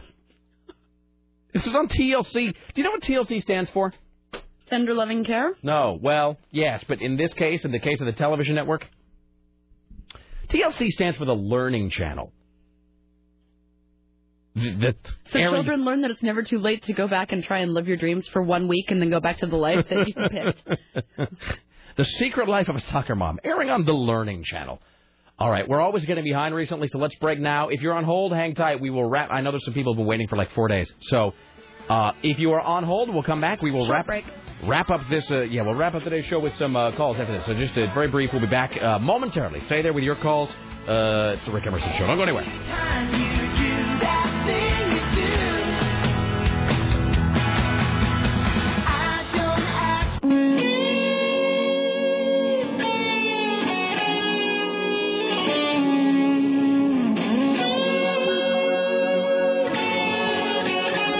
We now enter the saddest part of the broadcasting day, the final segment of the Rick Emerson Show. Join us tomorrow, and our guests will include Lisa Desjardins covering the aftermath of the Ohio debate, which is tonight, and Mr. Skin from MrSkin.com. And then on Thursday, we will have Dorothy Carcasseri from the National Enquirer. All right, let's see. Well, let's do the... I feel bad. We've had some people holding here, so if you're on hold, we will get your calls right now. We have, like 5 minutes, 6 minutes? Yeah. All right. Got a good 5 minutes. All right. It's 503-733-2970 if you have a final comment to sneak in before the end of the show. Hi, you're on the Rick Emerson Show. Hello. Hey, what's up, brother? You said 4 days. How about let's try 2 weeks? Yes, I'm sorry. That's okay. Hey, listen, you had the caller that called in about the Elton John concert in '73. Yes, sir. I went to it also. So for that to be brought up, it was like nostalgia. Did you ever meet somebody who went to a concert you also went to, but it was like 15 years previous? I guess you did. I guess you heard that guy just now. The same concert, I had a guy that was right next, his locker was right next to me in gym class that went, and I didn't know about it until afterwards. Mm-hmm. Anyhow, I grew up in Bend, so coming up to Portland was like, going to the big city. Of course. So, you remember the show Wonder Years? I do indeed. I'm from the Wonder Years generation, so that day would have made a Wonder Years episode. I mean, was like... Now, how old were you at the time when you came to Portland to see Elton John? I was 16. Okay, so now who drove? Was it you driving, or was it like you and like 9 friends? Counting me, there was 6 of us. All right, now did you all get loaded on Boone's Farm apple wine? No, this was the days of Tie Stick. I see. Okay, listen, so we come up and we cruise Union Avenue to check out the hookers. Of course, and I remember seeing this one in a yellow chiffon dress that was see-through. I mean, my tongue was dragging. I'll never forget the day. Hookers used to wear yellow chiffon dresses? It was see-through. I mean, oh, God, we were all gawking. It's a wonder we didn't get into a wreck. And after that, we went down to Burnside, where all the bums were, and we had rolls of pennies, and we broke up in the rolls, and we threw them out the windows just to watch the bums scramble. Oh, God. It was... I think I must have missed this episode of the Wonder Years. I said it would have made an episode. Ah, yes. I mean, oh, God, yeah. what a day. How was the show? Oh, my God, it was awesome. I'll never forget it. The air in there was so blue with pot smoke, you could have cut it with a knife. Excellent. There's nothing like living in the 70s. It's too bad you guys missed it. Well, what can you do, sir? Maybe next time around on the reincarnation wheel. All right, thank you. That's Michael. And then Dad and I went out and we killed a transient and we buried him in a shallow ditch. What would you do? Dad held down his feet while I got behind him with the piano wire. I looked up at Dad and he looked at me, and I knew that a day like this was the day that I'd remember 25 years later. Jesus. All right. Hi, you're on the Rick Emerson Show. Greetings, Rick. Hey, the Wonder Years, Rick. We saw hookers and threw pennies at bums.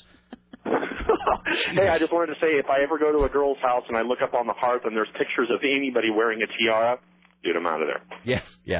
Take care. Okay. I guess that's a comment on your picture. That was, by the way, you made my skin crawl in a good way when you were doing that whole impersonation of those girls at like the Macaroni Grill or whatever. Yeah, I have no idea what to do with this talent because I see these mimic visions horrible so clearly women in my head. I can have it down to like what brand of shoes they're wearing, and I don't know what I'm supposed to do with this. Well, perhaps I will think of something. I'm just saying. You got to channel that into something or other. All right. How long do we have here? Like a minute and a half. I had some observation I was going to make about something or other. You see, it's like that guy distracted me with the Elton John thing. I got nothing. I could play some sound from the Arrested Development soundboard. Yeah, and we have time for one more call. All right, let's get the call. So we have time for, I think, one more call. It's 503-733-2970. 503-733-2970. We have time for a single call. Now, that last guy was all right. This is sort of, middle of the road. Wasn't great, wasn't terrible. So we have time for one call to end everything on an upswing into tomorrow. By the way, talking about concerts that you went to, and then I went to see, I've mentioned this story before, but I went in 91, I went to see Guns N' Roses and Metallica and Motorhead at the Kingdome in Seattle, which is gone. Although some of the highway signs, I think, still say Kingdome. But, and over the years, I have met so many people who were at that same show. Scott Daly was at that show. Dennis Pitzenbarger was at that show, and it was just so weird that I was, 12 years away, over a decade away from even meeting any of those guys. And it's weird to think that, like a 20, or not even 20, I guess he would have been I guess a 19-year-old Dennis Pinsberger and like a 20-year-old Scott Daly were somewhere in that kingdom, that I was at. It's totally the same thing with me in that New Kids on the Block concert that I went to in 91, which is at the Kingdom as well. Same year, same venue. Oh, God, that makes me feel old. Oh. So I saw Guns N' Roses, Metallica in that venue, and probably within a matter of weeks of then, you saw the New Kids on the Block in that venue. Oh, my gosh. That's bizarre. That is really weird. That kind of makes me feel odd in a strange way. It's like some time travel movie where, like, you meet your uncle when he's 5 or something. Hi, you're on the Rick Emerson Show. Final call. Don't be terrible. Hey, my last call? Yes. All right, nice. You guys have a good night. Thanks. Yay. Okay. And we're done. All right, we're going to thank CNN radio correspondent Lisa Desjardins for joining us today. Tomorrow we'll be joined by Lisa Desjardins again as she does the recap on the Ohio debate, which is tonight. Mr. Skin joining us as well tomorrow. Rick Emerson Show produced today and every day by the lovely and talented Sarah X. Dillon for AM 970 Solid State Radio, a proud part of the CBS radio family. In the newsroom, Tim Riley. On the phones, Richie Bristol. The gatekeeper is Dave Zinn. Web mistress is Bridget from upstairs. And, of course, CBS Radio Portland marketing guru, Susan Reynolds. Like us next. Donna Mike at 7. Don't forget the Rick Emerson recap happens tomorrow, 10 a.m. to 11 a.m., followed by the Rick Emerson Show right here at 11. So we'll see y'all tomorrow, kind of at 10, but really at 11. So listen to the recap. See y'all again at 11. Thanks for listening to Let's Ready Now. Watch out for snakes. Have a good night. Bye now.